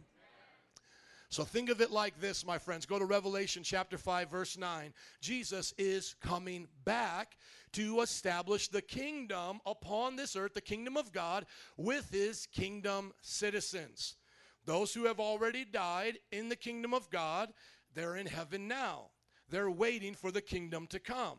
Those of us here, we are to go and spread the message of Jesus and his kingdom and to wait his coming and to actually encourage his coming by winning souls and speeding it up, as the Bible says. How many want to have Jesus come in a hurry? Amen. And so we cry out, as the Bible says, Maranatha. It's an Aramaic word, Maranatha. We say, Lord, even come now. Even come now. Two major languages of the Bible, Hebrew, Aramaic, very similar. Those are like one language, the Semitic language, and then the Greek language is the New Testament. Old Testament is the Hebrew and Aramaic. Listen now to Revelation chapter 5, verse 9. And they sang a new song. So these are the people on the earth now with God singing a new song. So the kingdom has come.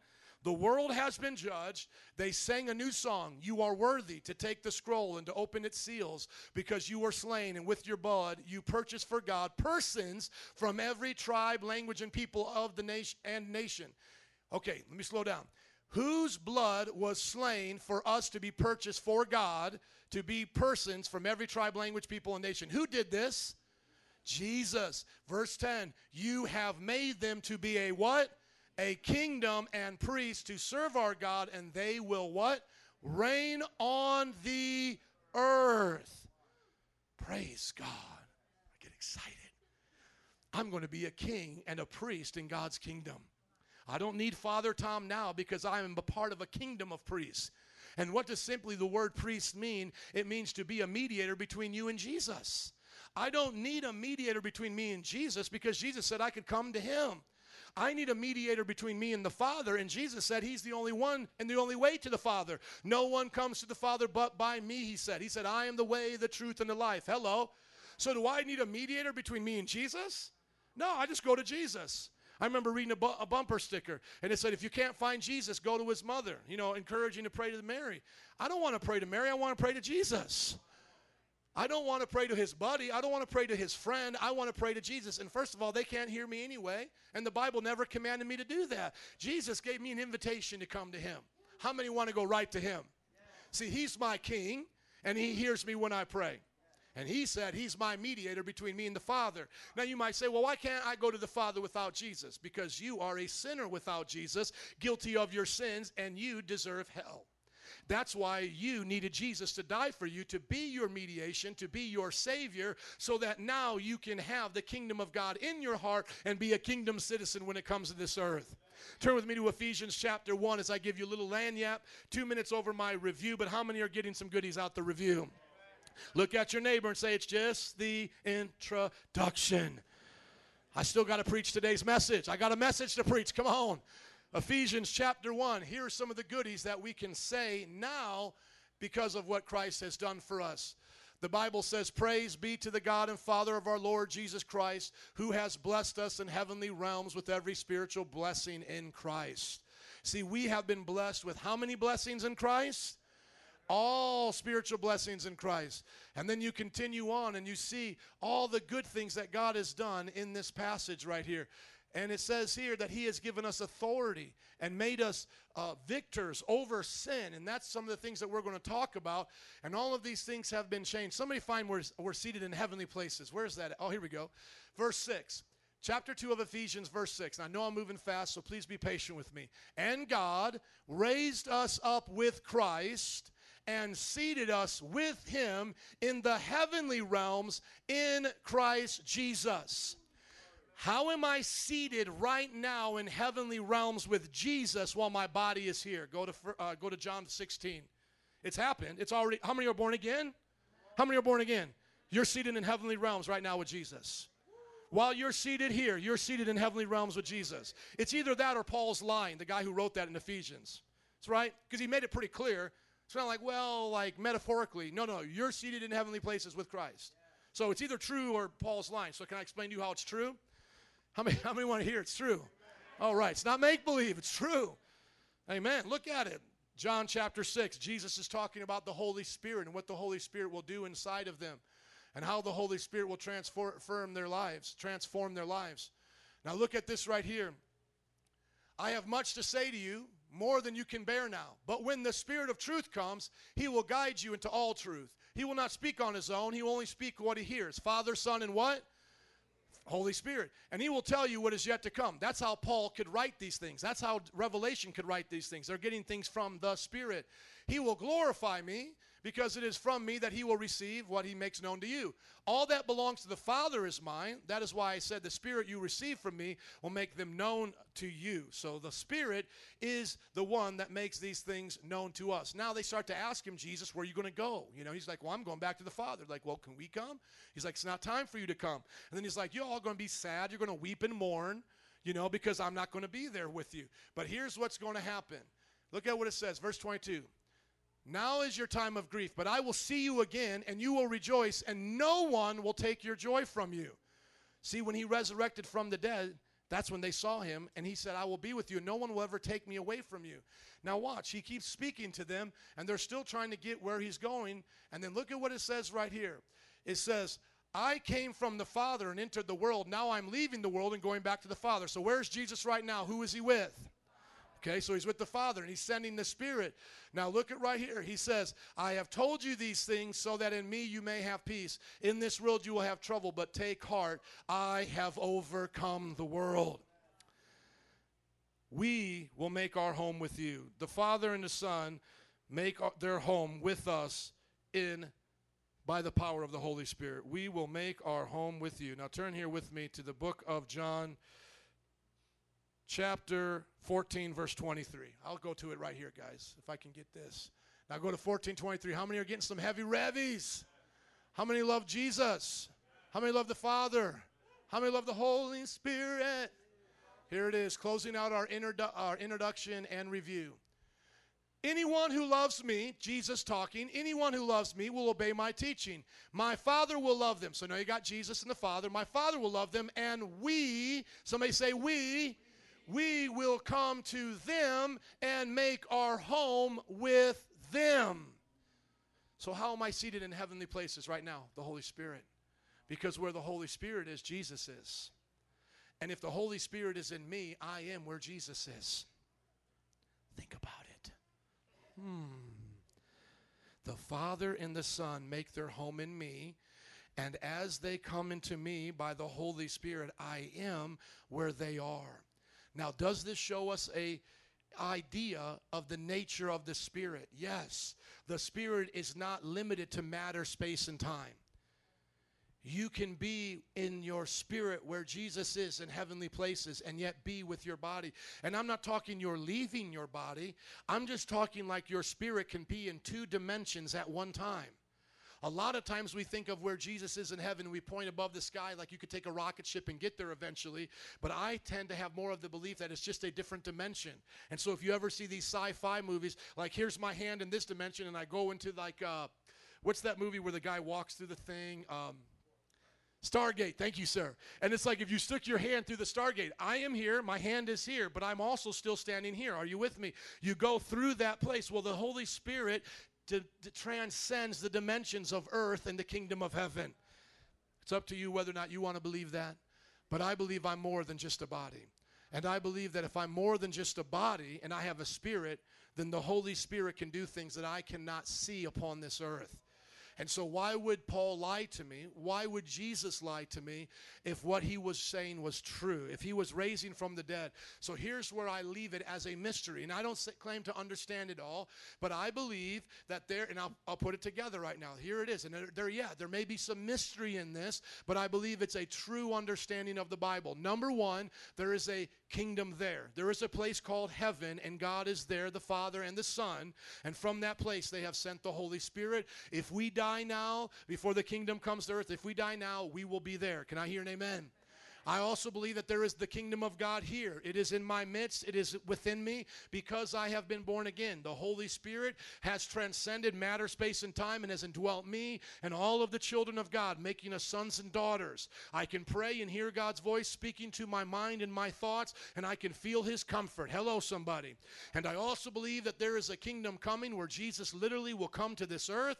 He will judge the bad people. The good people will dwell upon this earth forever because that's why he originally made it in the Garden of Eden, for us to dwell here. The earth, it's not its fault why it's being done the way it is. It's not that the fault of the earth. It's us who have corrupted the earth. Marijuana is just by itself being a little herb. Hello, somebody. It's not its fault why people are doing that. Coffee, it ain't coffee's fault. Amen? Some of y'all are so happy coffee is here. Amen? But we have to understand, we have used and abused this world. God is going to come and make it right. Can I hear somebody say amen? How many are ready for the message? Okay, here are 3 benefits now to the kingdom of God, because everything that I have said is very theological. It is very much like, okay, that's awesome, but it's not very experiential. Somebody say theological, experimental. Let's change that word. Experiential, theological. Okay, theological things deal with the mind, like mathematics. 2 plus 2 is 4. 4 plus 4 is 8. How many know that that's not very experiential? How many would like to have 4 plus 4 Lamborghinis? Total of how many? 8. If you had 4 Lamborghinis, you added 4 more, how many do you have? 8. So 4 times 2 is what? 8. Or 10 times 1 is what? But we're not experiencing that. We're just understanding that. How many want to experience the things of God and not just understand them? I want to understand them. I don't want to turn off my brain when I come to church and be like, oh, I just believe whatever the pastor says. No, I want to understand, but then I want to experience. And so this is where I'm talking to my man in the back. Andrew is an awesome union plumber. Let's give it up for Andrew. Amen. He helps and volunteers in the church. So this is where I make it experiential. I want what I say to impact Andrew's life and every other person here that is not just studying theology, dreaming about different dimensions. Where is heaven? Matter, space, and time. It's out of that realm, so is heaven here now? Open up heaven to me, Jesus. Some of you want to go on spiritual treasure chest hunts, and just, I want to find heaven. And I'm not here to promote that. That's not what Jesus came to promote. He didn't come to make spiritual granola bar Christians, fruit, nuts, and flakes. Granola bars are made out of fruits, nuts, and flakes. Jesus didn't come to make spiritual weirdies. He came to make living, active disciples that fully function in their world, and they're productive at what they do. The apostles taught us that we are to do all things unto Christ. So that means tomorrow when you go on your job, the kingdom of God should be there with you because it's inside of you. God is there with you. And there should be a difference in your life, from your attitude to how you treat people to the favor that others give you. I'll just share this with you right here. To me, favor is not fair, friends. And you can get upset that some people are getting favor and you're wondering what's going on. It's because favor is not based on the system of everybody gets it. God based the system of favor based upon obedience. How many have children and your parents and you do it the same way? All of my children get clothes. All of my children get a bed to sleep in, but not all of them are getting ice cream today. Not all of them get the same amount of allowance. I'm already teaching my kids at 6 years old. This is how it is. You'll get $1 for good behavior through the week. You'll get $1 for doing good homeschooling, right? So they can get $2 a week. Be on your best behavior because Daddy can give you a bonus $1 by you doing various things. So they get up to $3. And now we used to go to the Target dollar section, but now they just put a 5 and below in our neighborhood, and we were just like, we have lost our mind. It was the grand opening yesterday. They're giving us T-shirts. It was amazing. Because now it's perfect. It teaches them the concept of saving their money, earning more. My daughter Hannah, she only had $4, but she wanted a thing of $5. I said, save it for next week. Bethany had saved hers from last week. She had $9 because she had been doing really good for the last couple of weeks. And it's just amazing, right? That's how you get favor. That's how it is. It's not fair based upon, it's fair in the sense God will do it the same way for everybody, but it's not just given out and you can just have an entitlement mentality. Are you with me? Okay, having said all of that, I just want to testify to you. My wife and I, we rent homes, okay? So we're not able to buy the kind of houses that we live in. And if you're like me and you rent, you understand you're always at that leash, coming to an end, wondering where am I going to be. You want to take care of that other person's house because it's not your own. And so we had been there 2 years. The guy renewed it for another year, and it was just like we didn't feel like we wanted to move. And, a lot of the prices are going up now with the economy. And so long story short, in our heart, we wanted to stay at that house. We just wanted to stay there. And so we just, asked the landlord by text, would you consider renewing the lease for another year? And without him even thinking about it, he said, yeah, you got it for another year, same price. And then I write him back, and I'm like, do you want to sign something? Do you want to do anything? And he's like, no, we're good. You got it for another year. And I just think to myself, that kind of favor. to just have a landlord that says, I'm so happy you're there. You're taking care of this for me. I'm going to favor you. It's all good. And my lease went up the last year, 2 years ago anyways, a year and a half, because I didn't sign that one either. And we are already just going on to the 4th year. Who knows? But you know what? God has it under control. And he favored us. So look at this. Look at this. Simply like this. A 30-second text set my heart at ease for the next 18 months. 30-second text. That fast. Your problems can be resolved that fast by the power of God. It's the kingdom. Let me just say this because I said it last week. When you look at Jesus, he's walking the earth. He is the kingdom. People touch him, get healed. Bam. He's reading people's past, and he's telling them about their future. He knows everything. But yet there's some people that want to kill him. There's some people that are touching him. They're not getting miracles. A woman with the issue of blood touches him. She gets a miracle. What's the difference? A lot of sick people at Pool of Bethesda, but only one man gets healed. A lot of blind people, but only blind Bartimaeus gets healed. A lot of people who were following Jesus, but there was only a few disciples that stuck with Jesus. He fed 5,000 once, not including women and children. That's about 10,000. He fed then 4,000, not including women and children. Now it's about 8,000. 10 plus 8 is 18,000. Do you know how many people were in the upper room waiting for the Holy Spirit? 120. Where did the rest of the 17,900 disciples go? They left him at various times along the journey. Because here's the thing. You can be around the kingdom, but not in the kingdom. How much more so today? You look at me, you hear my preaching. I'm not Jesus, right? I'm not healing, raising the dead. You look at me and go, I don't know if I believe that. You'll step right outside the kingdom. You'll watch the kingdom pass you by. You'll be watching other people's marriages succeed and not go through divorce, and you're watching children being raised, and you'll see even Christians suffer, but you'll see them have a tenacity, a joy, a perseverance, and you'll wonder, why is that not happening in me? It's not because you need to go to a different place, a different church, etc. It's because you need to enter into the kingdom.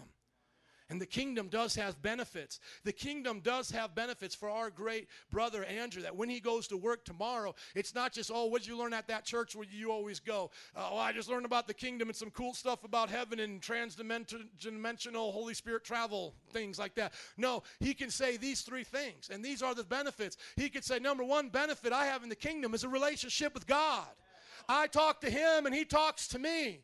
So on my way to work at 5 in the morning to go downtown, I'm talking to Jesus. Jesus has given me purpose to what I do, because it's not just about a pipe. It's not just about fixing plumbing. It's about bettering people's lives and pleasing my God. And I get that perspective by being in his kingdom. Number 2, there is ultimate power. We can pray for things that are impossible with man. We can pray for them because they're possible with God. The War Room is a movie out that talks about a woman warring in her prayer closet and it changing lives. My mother had a war room. She prayed for me. It seemed impossible. I wish I could call my friends on Skype right now. Hello, Derek. How are you? We're just in church today. Glad to have you here. Derek, did you ever think I would be a pastor while I was smoking dope, snorting cocaine, and having sex with women and breaking into places with you? Derek, did you think that would happen? No, you didn't. Why? Because my mother prayed for me. She prayed and did not give up, and God did a miracle. Ultimate power is in the kingdom. Ultimate power. All that we need. The Bible says, I can do all things through Christ who strengthens me. Greater is he that's in me than he that's in the world. We should live daring, adventurous lives, radical lives for Jesus, because we know he's with us. Amen. And then the Bible says righteousness, peace, and joy is in the kingdom. You see, you may have success. See, Donald Trump may have success, but he's not in the kingdom unless he's born again. And money doesn't define success in God's kingdom. The streets are made out of gold in God's kingdom. The streets. Isn't that something? What is God showing us? God is showing us the earth is made for us. That's why he says, don't love this. Don't love paper. Don't love gold. Don't put your heart on things. Love God and love people. Amen. Quickly, can I give these to you in closing as they've turned off the lights and let me know it's time to end? We have a second service today. And everybody ready to go said amen. I'm looking my eye on you. Okay. Let's have the band please come. John chapter 3, verse 3, we've read about it, so thank God that I have already hit on this scripture. But just hear it one more time. Jesus replied, "Truly I tell you, no one can see the kingdom of God unless they are born again." The first benefit we have in this kingdom is a relationship with God. We are literally born into his family, adopted as his son or daughter. Romans chapter 8 says that now our spirit and his spirit commune with each other. That's why you don't only have to speak out loud when you pray. God can hear your thoughts. And if you ever wanted to know what does the voice of God sound like, the voice of God sounds like your thoughts, but their origin is from God. Why? Because your thoughts are of spiritual matter. To this day, they can show brain activity, and that's a whole nother discussion. They can show brain activity, but they can't show thoughts. They can show where affection comes from and how we are attracted to each other through pheromones and so forth, but they can't show love. Are you with me? They can't show dedication, sacrifice. They can't show with science the reason why we'll lay down our lives for each other. Animal instinct would be to save your own life, but we lay down our lives for each other. This is because Christians have a relationship with God that transcends matter, space, and time, a physical world. That's why he said he can be with all of us at the same time. And the illustration he gave us was the very air we breathe. He said it shouldn't surprise you in John chapter 3 when he's talking to Nicodemus that I said be born of the Spirit, because the wind blows where it will. You don't see it, but you feel it. That is what the Holy Spirit is like. You can't hold the Holy Spirit in your hand like Casper the Ghost and poke him like the little Pillsbury Doughboy. Hello, Holy Spirit. You're not going to hold the Holy Spirit. Just like you're not going to hold wind, hold air. But you're breathing it. Your life is dependent upon it.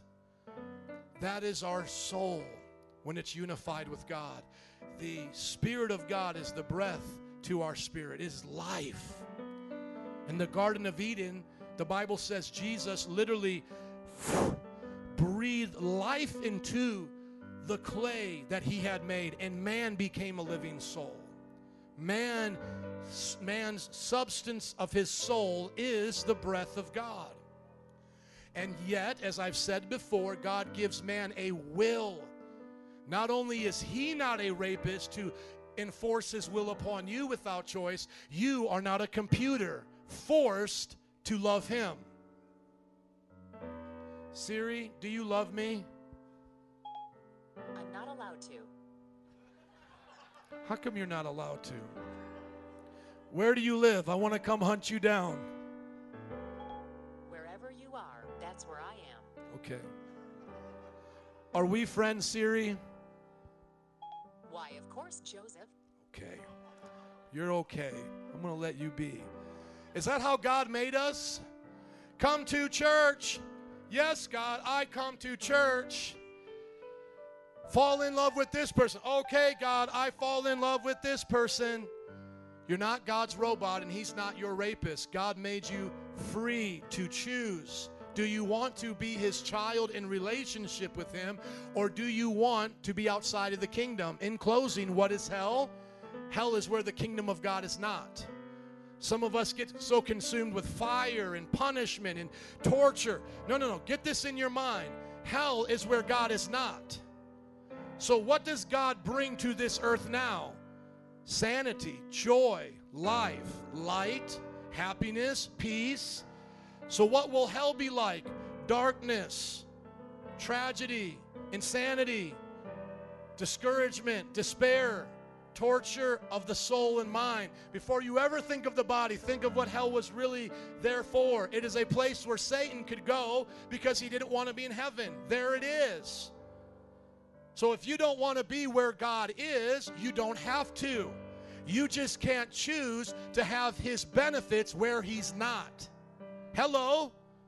My daughter can't say to me, I want daddy's dollar, but I won't obey him. No. You make your choices, not your consequences. You can say, I don't believe in gravity all you want and jump off a cliff. Gravity believes in you. You can say, I don't believe in God. I'm not going to do any of this. Okay. When you die, your soul will not have anything that God has offered you. Number 2, ultimate power. Somebody say ultimate power. Look at 1 Corinthians chapter 4, verse 20. Quickly, please. Gentlemen, help me out. Thank you. 1 Corinthians chapter 4, verse 20. How many believe God's kingdom has power? Do you think God's kingdom has more power than these muscles? You think God's power has more than these muscles? What about what about the Rock's muscles? You think God's power has more than the Rock's muscles? How about the military? Do you think God has more power than the military? What about the very laws of nature? Do you think God has more power than all the laws of nature? The law of gravity, physics? Hello. Think about this. The kingdom of God is not just a matter of talk, but of power. Please don't walk out of here today going, I don't know how to apply this to my life. I just heard a lot of stuff about the kingdom of heaven way up there. No. That wasn't what Jesus told us to do. He said, pray that my kingdom will come and my will be done. Where? On earth as it is where? So that means there's supposed to be a transference of power from heaven to earth. The most powerful thing is the salvation of men's souls. After that is men's families laying down their lives, men and women, family, the power of love. These are the greatest things we know. Then there's the power of success. There's so much power in this world. And yes, people tap into it, but they don't give God credit. But the Bible says, tap into it through Him, and not only will you have kingdom power, you'll have kingdom blessings. Because what good is it to have all the power of a dictator, but not to have love? It profits you nothing. Hello? What is the benefit to have all the money in the world, but have not love for God and people? It benefits you nothing. The Bible says you could gain it all, then you lose your soul. So your little temporary sandcastle may satisfy you now, but eventually the storms come and knock it over. Build your house on the rock. True power, love for God, love for people. And whatever you do, filter your life through that. That's what I'm doing. I'm living this out by love for God and people. That's where the power comes from. Power to hold my tongue when I should curse, when I want to curse somebody out. Holding my tongue. Holding back my anger and being patient. That takes power. That takes power. Loving my enemy. How many know that takes power? How about this? Forgiving those who hurt you. That takes power. How about changing your thoughts and getting over your past and focusing on your future and what God has for you? That takes power. Lastly, the Bible says that the kingdom of God is righteousness, peace, and joy. That's how you sum it up. Please, Romans 14, verse 17. I know I was a little long on my introduction, but I really want you to hear this today, so next week we can move on to different things in the kingdom. But let us remember this prayer. God, your kingdom come. Your will be done on earth as it is in heaven. I want a relationship with you on earth as they have in heaven. I want the power in my soul on earth as they have in heaven. And I want the righteousness, peace, and joy on this earth as they have in heaven. Look at what Romans chapter 14 says here. Verse 17, for the kingdom of God is not a matter of eating and drinking. How many like to eat and drink? Ain't nothing wrong with that. But it's not just about having a good time, but it's of righteousness, peace, and joy in what? The Holy Spirit, that one that Jesus sent and now makes the kingdom real to all of us. Righteousness, doing right things. You could go through the list of all the right things we're supposed to do. Who's going to help us with that? The Holy Spirit. The Bible says He will lead us on the path of righteousness. I don't know how to always be the right kind of father, but the Holy Spirit does. He'll lead me on that path. Going back to Andrew. Andrew may not know how to treat a disgruntled customer tomorrow. You should have been here. Your company stinks. I'm going to put a bad review about you guys, right? But the Holy Spirit knows how to handle that. How many have to work with difficult people? And I'm not speaking specifically about Andrew, but just in general. How many you got to deal with difficult people? Holy Spirit knows how to deal with them. Holy Spirit knows how to do what's right. How many of you are parents? Raise your hand. How many of you know everything about your kids, how they think, what makes them think, their personality? They surprise me. I don't know half the things about my daughter. She's only 6. By the time she's a teenager, I'm going to be like, who are you? How did you become just like your mother? How did that happen? Strong-willed, outspoken. How did you become just like your mom? No, I'm kidding. But who knows our kids? The Holy Spirit knows our kids. He'll teach us how to be right. There are some times that you'll say, it's good to spank my kids, but it may not be righteous, because God may say, this is not a time to spank, this is a time to console. Then other times they may be bawling like a baby, and you'll think it'll be good to console, and God will say, now spank them if they've done what's wrong. See, how do you know when to spank, not to spank? How do you know when to be stern, when to be gentle? Hello, parents. The Holy Spirit knows. That's righteousness. Every area, righteousness, God will give it to us. Peace. Remember we talked about the kingdom of this world versus the kingdom of God, and they may look like they have stuff, but they don't have what we have. Here's one of the true indicators, these last two, peace and joy. I guarantee you, no one can have the peace of God without being in the kingdom. You can imitate everything else, but you cannot imitate this. This is an inner peace that the world cannot give and it cannot take away. That is why I said to you guys last week, if you think money will give you peace, that's only because you haven't had enough of it yet. You're still chasing that raise, that promotion, thinking when you get there, you'll have it. But when you get there, it will just be here, and you'll have just what you had when you were over there. See, there in the future becomes here, and it becomes there of the past. Because if you don't have peace now, going forward, more doesn't change anything. Hello. Think about it. If I think over there, I'll be happy. Over there, more money, more education, better house. Over there, you'll get there, it will be here, and you won't have peace because you never had it there. Peace is something I take with me here. I have peace here.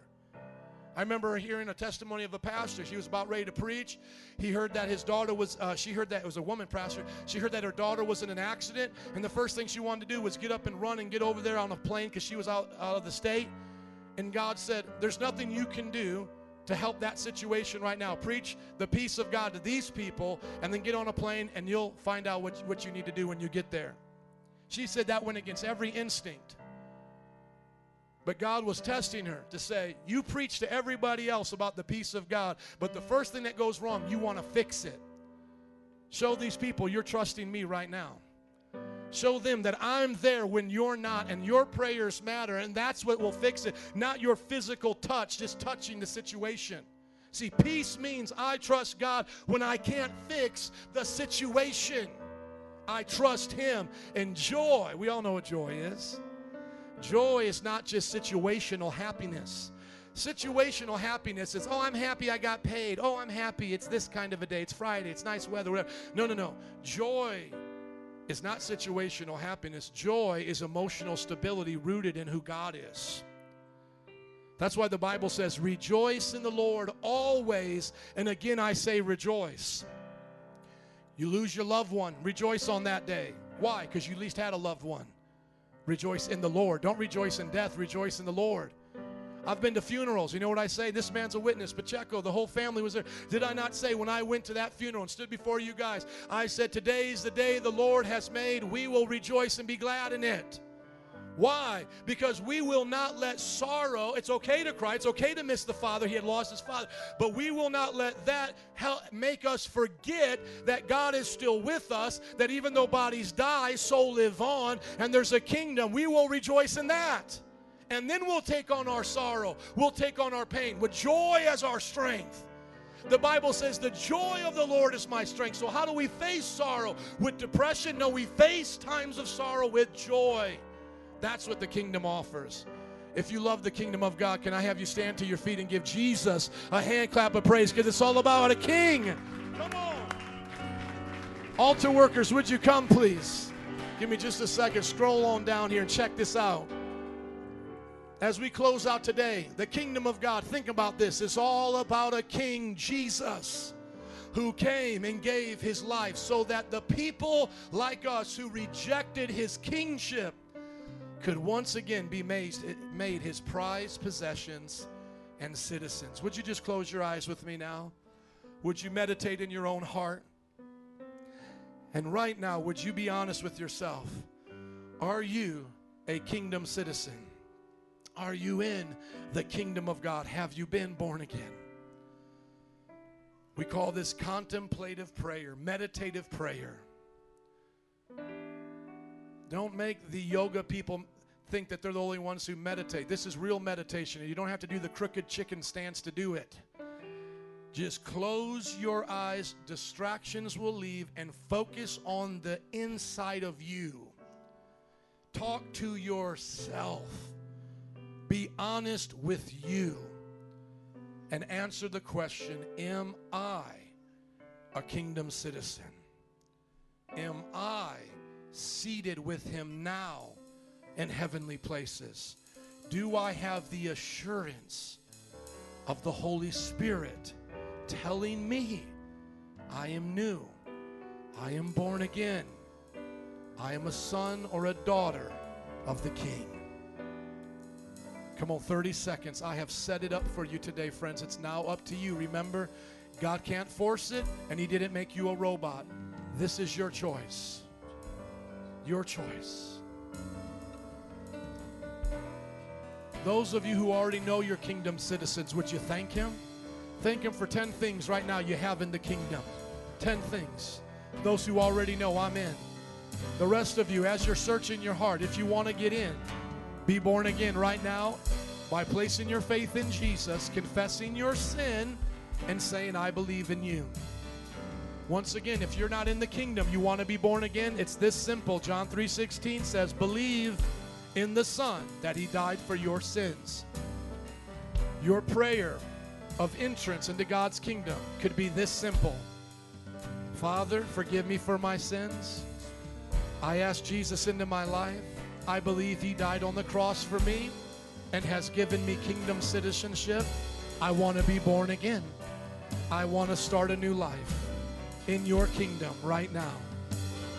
Or you could say it simply like, Lord, your kingdom come. Your will be done on earth as it is in heaven. Start in me now. And forgive me of the times I did not do it the way you wanted me to. It's not a magical prayer. It is just the release of our souls to our King.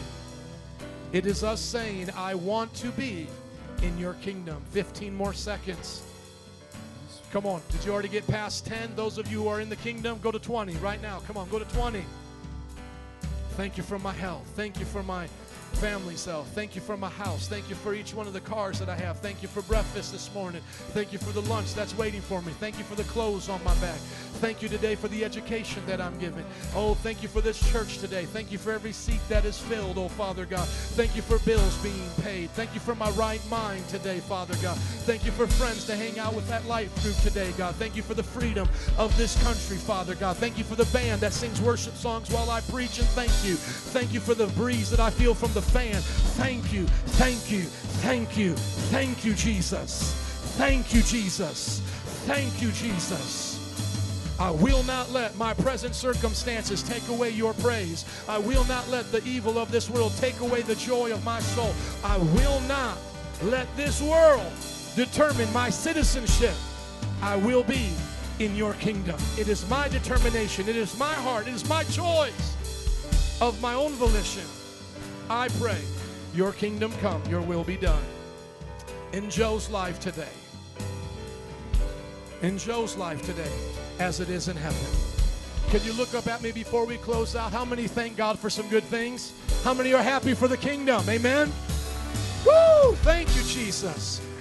Now we're going to pray a simple prayer of dismissal, and this is all I'm going to ask. Those of you who said, I want to come into that kingdom, find someone to pray with you, to talk about the kingdom with, and to encourage you, and just to share with you what it meant to them and what it will mean to you. And you can start discipleship. They'll talk to you about the Bible studies. Just don't leave without hanging out with someone in the kingdom. Are you in the kingdom? I sure am. Are you in the kingdom? Amen. Do we all have to be tall, handsome, and studly like you to be in the kingdom? Yes. They allow Aztec warriors in the kingdom. Praise God. Are you in the kingdom? Of course. Will you say in Tagalog, I am in the kingdom of God? Nasa kingdom ako. Hallelujah! That is a part of what God promised. He said that this gospel must be preached to every nation, tribe, and tongue and language. Would you say in Greek, you're in the kingdom? Hallelujah. Είμαι στη βασιλεία του Θεού. Woo! Come on. Will you say for all the Latin people out here, I am in the kingdom of God? Yo soy en el reino de Dios. Hallelujah. Will you say for all the white boys that you in the kingdom, baby? I'm in the kingdom of God, y'all. Yes, you is. Yes, you is. Woo! Let's just pray. Father, thank you for today. Thank you for your word. Help us to live it as we leave. In Jesus' name. And everybody said, amen. Bless him one more time because he's worthy. Amen. Thank you. Slap your neighbor high five and say, let's be about kingdom business.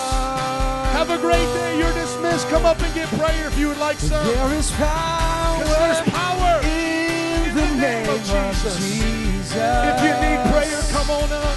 There is power. Otherwise, have a great week. In the name of You are in the kingdom, and where you go, the kingdom comes. There is power. There is power in the name of in the name of Jesus. To break every chain, break every chain, break every chain. Come on, can you sing it out again? There is power. There is power in the name of Jesus. There is power in the name of Jesus. If you need to wait for prayer, don't be in a hurry. We're not in a hurry today. Someone will get to you. But as you're waiting, just worship with us. To break every chain, break every chain, break every chain. To break every chain, break every chain, break every chain. One more time. Break every chain, break every chain, break every chain. And I hear the chains falling. Come on, sing it out. I hear. And I hear the chains falling. Chains are falling off in this place today. And I hear the chains falling. And I hear the chains falling. I hear the chains falling. I hear the chains falling. There is power in the name of Jesus. There is power in the name of Jesus. Yes, there is power in the name of Jesus. To break every chain, break every chain, break every chain. To break every chain, break every chain, break every chain. Sing, there's an army. There's an army. There's an army. Rising Rising up. That's right. God is calling kingdom citizens to make a difference There's in this an world. army. Yes, Lord. Rising up. We are soldiers in the kingdom of God, sharing There's the grace an of the Lord. army rising up. We are conquering not men, but the devil and his Break lies. every chain, Yes, break every our chain, battle's against the break lies of the every devil. chain. And we're going to There's an break army. every chain. There's an army rising up. Come on, let's get a battle cry in this place today. There's an army. Come on, could you put up the drums a little bit, please? rising up. Come on, I want to hear the battle cry. There's an army rising up. To break every chain, break every chain, break every chain. To break every chain, break every chain, break every chain. The devil is a liar, and I'm gonna lift Jesus higher. Yeah, the devil is a liar. Woo! And I'm gonna lift Jesus higher. Yeah, the devil is a liar. Oh, We're and I'm gonna lift lift Jesus higher. Yeah, the devil is a liar. Jesus higher. Sing it out, Desi. You got it. Devil is a liar. Yes, he is. And I'm gonna lift Jesus higher. The devil is a liar. Yes, he is. And I'm gonna lift Jesus higher. Just a few more times. The devil is a liar. And I'm gonna lift Jesus higher. The devil is a liar. Come on, come on. I'm gonna lift Sing Jesus it out. higher. In the name of Jesus, Breaking every lie of the there enemy. is power. Every deception. In the name of Broken now in Jesus, Jesus' name. there is You power. have no authority here. In the name of Jesus, There's power, power, power. break every chain, break every chain, break every One more time. There is power. There is power in the name of Jesus. There is power in the name of Jesus. There is power in the name of Jesus.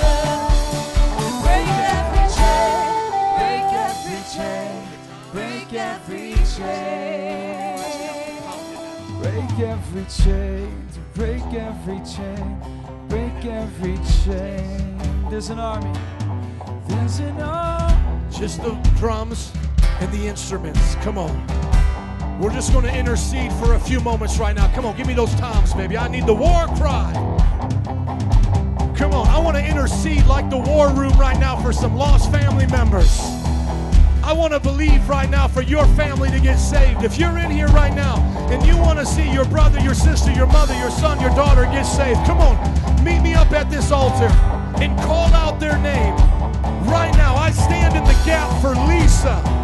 I stand in the gap for justice. I stand in the gap right now for my family. And I believe that they will be saved. I rebuke the devil in the name of Jesus.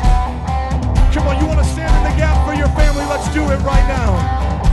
Who wants to see somebody in their life get saved? Jesus. Come on. Come on. We're standing in the gap today for our lost loved ones. You can't have them, devil.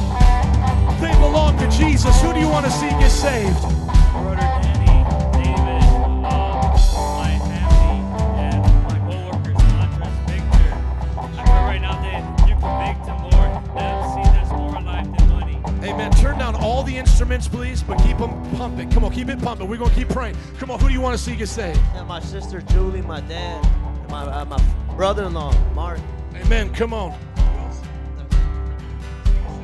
I just want to see my brother, my entire family giving their lives to Jesus. Come on, come on. Who you want to see get saved? My nephews, my niece, my co-workers, my youngest sister. The list goes on. They're coming, they're coming. Who do you want to see get saved, bro? My mom, my family, my brother, my girlfriend. That's good. Come on. Come on. Come on. Let's pray right now, everybody, for our families, for our loved ones. Lord, save them. Save our brothers. Save our sisters. Save our children. Save our friends, God. Don't let anybody perish. Oh, there's an army rising up. Oh, there's an army rising. Come on. Come on, we stand in the gap. Satan, loose them. Let them go. You cannot have them in the name of Jesus. There's an army rising up. Break every chain, break every chain, break every chain. One more time, there's an army. There's an army. What? War cry, war cry, war cry. This is our battle cry. What? will cry to the day I die. Whoa! What? What? What? To break every chain. Break every chain. To break every chain. Nice and soft, sing it out. To break every chain. To break every chain. And break every chain. One more time with a heart of prayer. Break every chain. Break every chain. Break every Come on, one more time. Just imagine them getting saved as you say every chain. And break every chain. break every chain. Before we roll out, just hear this. We can't force them into the kingdom, just like Jesus can't force them. But what does our prayer do? Like the song says, our prayer looses things off of them